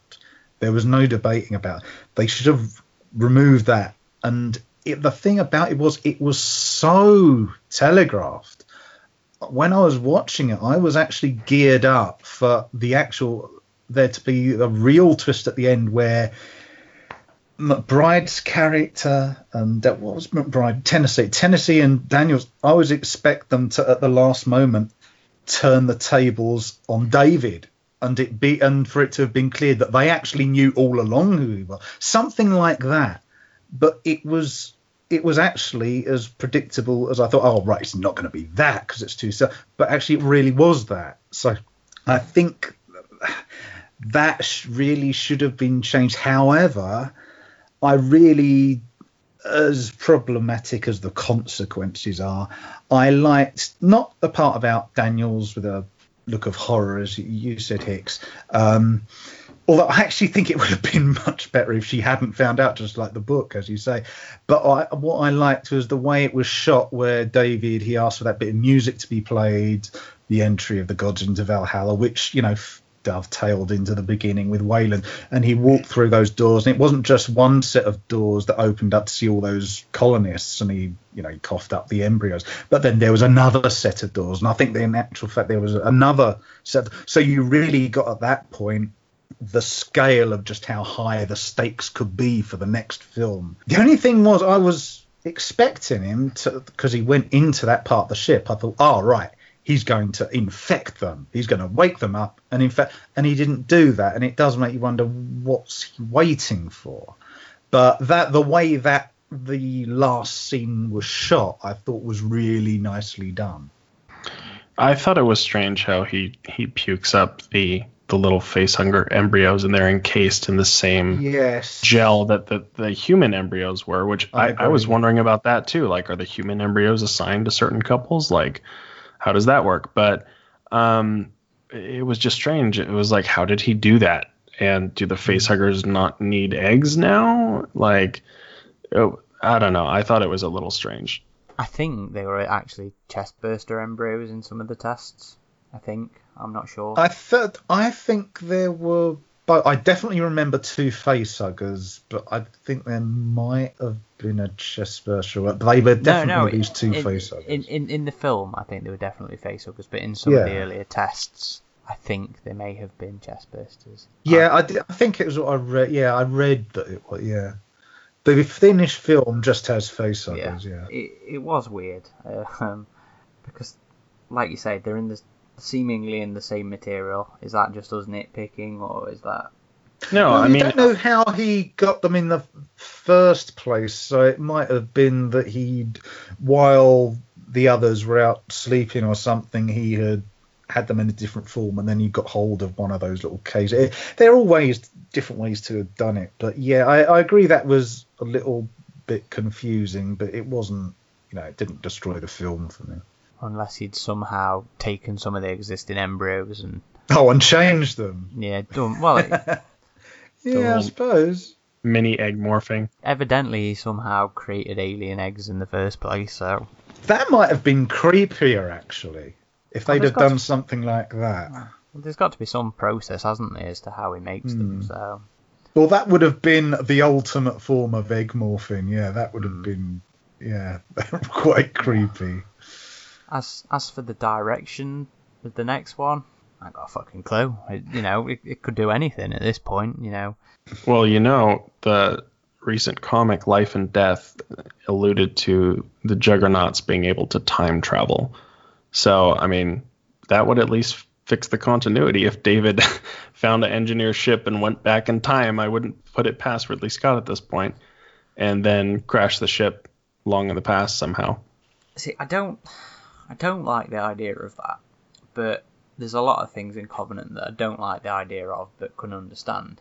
So, David hates mankind. David creates this creature to destroy mankind. So rather than do it now while it's caused a load of issues, I can kind of understand him going back in time and trying to wipe him out at an earlier age. Still think it's stupid. I mean, I wouldn't like to see time travel become involved in the Alien films in the slightest. That's up there with the alternate timelines as far as I'm concerned. I think the next one's going to have 1 million Davids. It's going to be you wanted one, there's two, and the next film's going to have 10 colony of Davids. Yeah. Okay. Honestly, I think I'm predicting it now. I've said it on before. I think what's going to happen is we're going to see the trashing of the colony, and they're going to say, we've got no way to help with it. We can't help ourselves. We can't communicate with Earth. This is it. And then out of the sky, you'll see a juggernaut, and it's going to be Walter, who's picked up an engineer who is like in stasis or something that wants retribution for what Dave is going to do. And that's how they're going to get the ship that's eventually going to crash on LV-426. Because it's going to be too much of a coincidence for them to go to, what is it, Origay 6 or whatever it was called, and for that to also be an engineer place. It's going to be too... Although having said that, it wouldn't surprise me if that's what they do. But no, there's a reason why we did not see Walter definitively destroyed. All we saw was David's reaction, and he had already just a few moments before thought he killed Walter, and it turned out he hadn't. So I think there's got to be a reason we didn't see Dave. I don't know. I mean, we said the same things about Prometheus. There's got to be a reason this was not answered, because they're not answering it in the sequel. So true. We'll never get to find out what happened with that engineer. I think another thing, and this is nitpicky territory, I guess, but this was a colony ship to a first-time colony world with 2,000 colonists. I mean, Hadley's Hope, that had been an established colony for 20 years, and that had a little over 150 people living there. Yeah. I could understand it if this colony had already been started, but for a first-time colonization mission, like, how does the atmosphere processor fit into all of this? Because they were saying, oh, this planet is better than our most optimistic projections of Orgei 6. So they would have to do some degree of terraforming. Daniels was the chief terraformer. How are they going to do that on that kind of scale? It just... I don't know. That kind of fell apart for me too. Yeah, I suppose so. Wasn't something I particularly picked up on personally, but yeah, I can understand your concerns with that. Right, anything else? No. Okay, cool. I hope you've all enjoyed this episode. Omega Morph had to escape earlier, but he'll be appearing ghostly at the end due to pre-recorded awesomeness. But yeah, I hope you enjoyed that. I'm curious, of course, to hear your opinions on our opinions, any disagreements, any agreements. Covenant seems to have been divisive enough. Yeah, divisive. As much so as Prometheus, I guess. Though the overall arcing impression seems to be more positive than you'd think from listening to us. But I do think that the more invested... No, that's unfair to say, actually. We've all taken away different things. The franchise isn't a unified fan base. I don't think you can say that. I don't think you can say it is unified, because all the films are different, and there's different things in all the films that appeal to different people, and vice versa, different things in all the films that people hate. I don't think Covenant's any different from them in that regards, but I do think it'd be fair to say it's not doing very well in the box office, so we might not get to see another film, another Covenant prequel. I don't think that's necessarily a bad thing. I don't like the way the Scott's going with them. I would like to see a return to those sort of earlier successes of Aliens, a collaborative effort of many different people, contributing to each other's strengths and making up for the weaknesses. I would like to see a return to that. People who aren't necessarily proven and have something to prove. My opinion hasn't particularly changed over the course of discussing it with these guys. There's things in it I love, there's things in it I hate. Ultimately, I enjoyed watching it. It didn't frustrate me as much as Prometheus did. And there's plenty to discuss, I think. And hopefully, when we start to get more of the behind-the-scenes material, we'll start to have a bigger picture of everything that happened. Is there any last words you guys would like to say? Any wrap-ups? Yeah, I mean, we've come down negative because, those are the kind of talking points when it's a roundtable discussion. But, it does have entertainment value. I found it more rewarding just as, a viewing experience than Prometheus. It's just that there are those little niggling points that you can't overlook when it's like, the CGI of the aliens not being realistic enough or whatever. But, there are some beautiful shots in it. The characters are definitely more relatable. I know a lot of people are saying there are every character does stupid things, but I didn't find that. I found a lot of them had very believable, impulsive panic at times. And there were some interesting... See, this is the other thing. There were some interesting little glimmers of character development we had in interviews. Like, for instance, like the same-sex relationship. There was like... If you hadn't have known it already, you would have been forgiven for thinking one character dies and you would have thought, is that one of Lope's old friends? And I wish there were little things like that where they could have expanded upon and it could have been a better film. And it's just disappointing when things like that happen. However, what there is by no means a kick in the face, although it is to the engineers, I guess. But, it's where if you want to go out, have some fun, go and watch it. It's a fun film. As disappointed as I was, as a sci-fi fan and as an Alien fan, there were still things I could enjoy about it. I loved the visuals. I thought the spaceship was really interesting. I like the utilitarian look and design of it. This movie had some great designs, and like with Prometheus, I'm getting some more enjoyment going through the art book and seeing all the talent that went into this movie. There was a lot of unused concepts, a lot of things that I think may have helped the film in the end. I think ultimately, like with Prometheus, the failing here is with the story, asking too many questions and not answering enough. This movie felt like it was yelling at you how smart it was. But it didn't feel that way to me. The original Alien was a very smart film, although it was a very simple premise. So for me, sure, it was disappointing. I didn't like how it fucked with the lore. That was really my biggest problem with the film. It was a huge disappointment to me as well in that regard. So, I feel we're at the time where I'm kind of saying, let's give the Aliens fans what they want. We haven't really had the Marines versus the Aliens since the second film, and that's, I think, a lot of people's favorite film. I think we need to go back in that direction and just have different directors, have Fox take some real risks, have different directors try different things, and don't worry too hard on making it cohesive, because it's just gotten so convoluted at this point. I do think it's worth a watch. I think it's a very good looking film.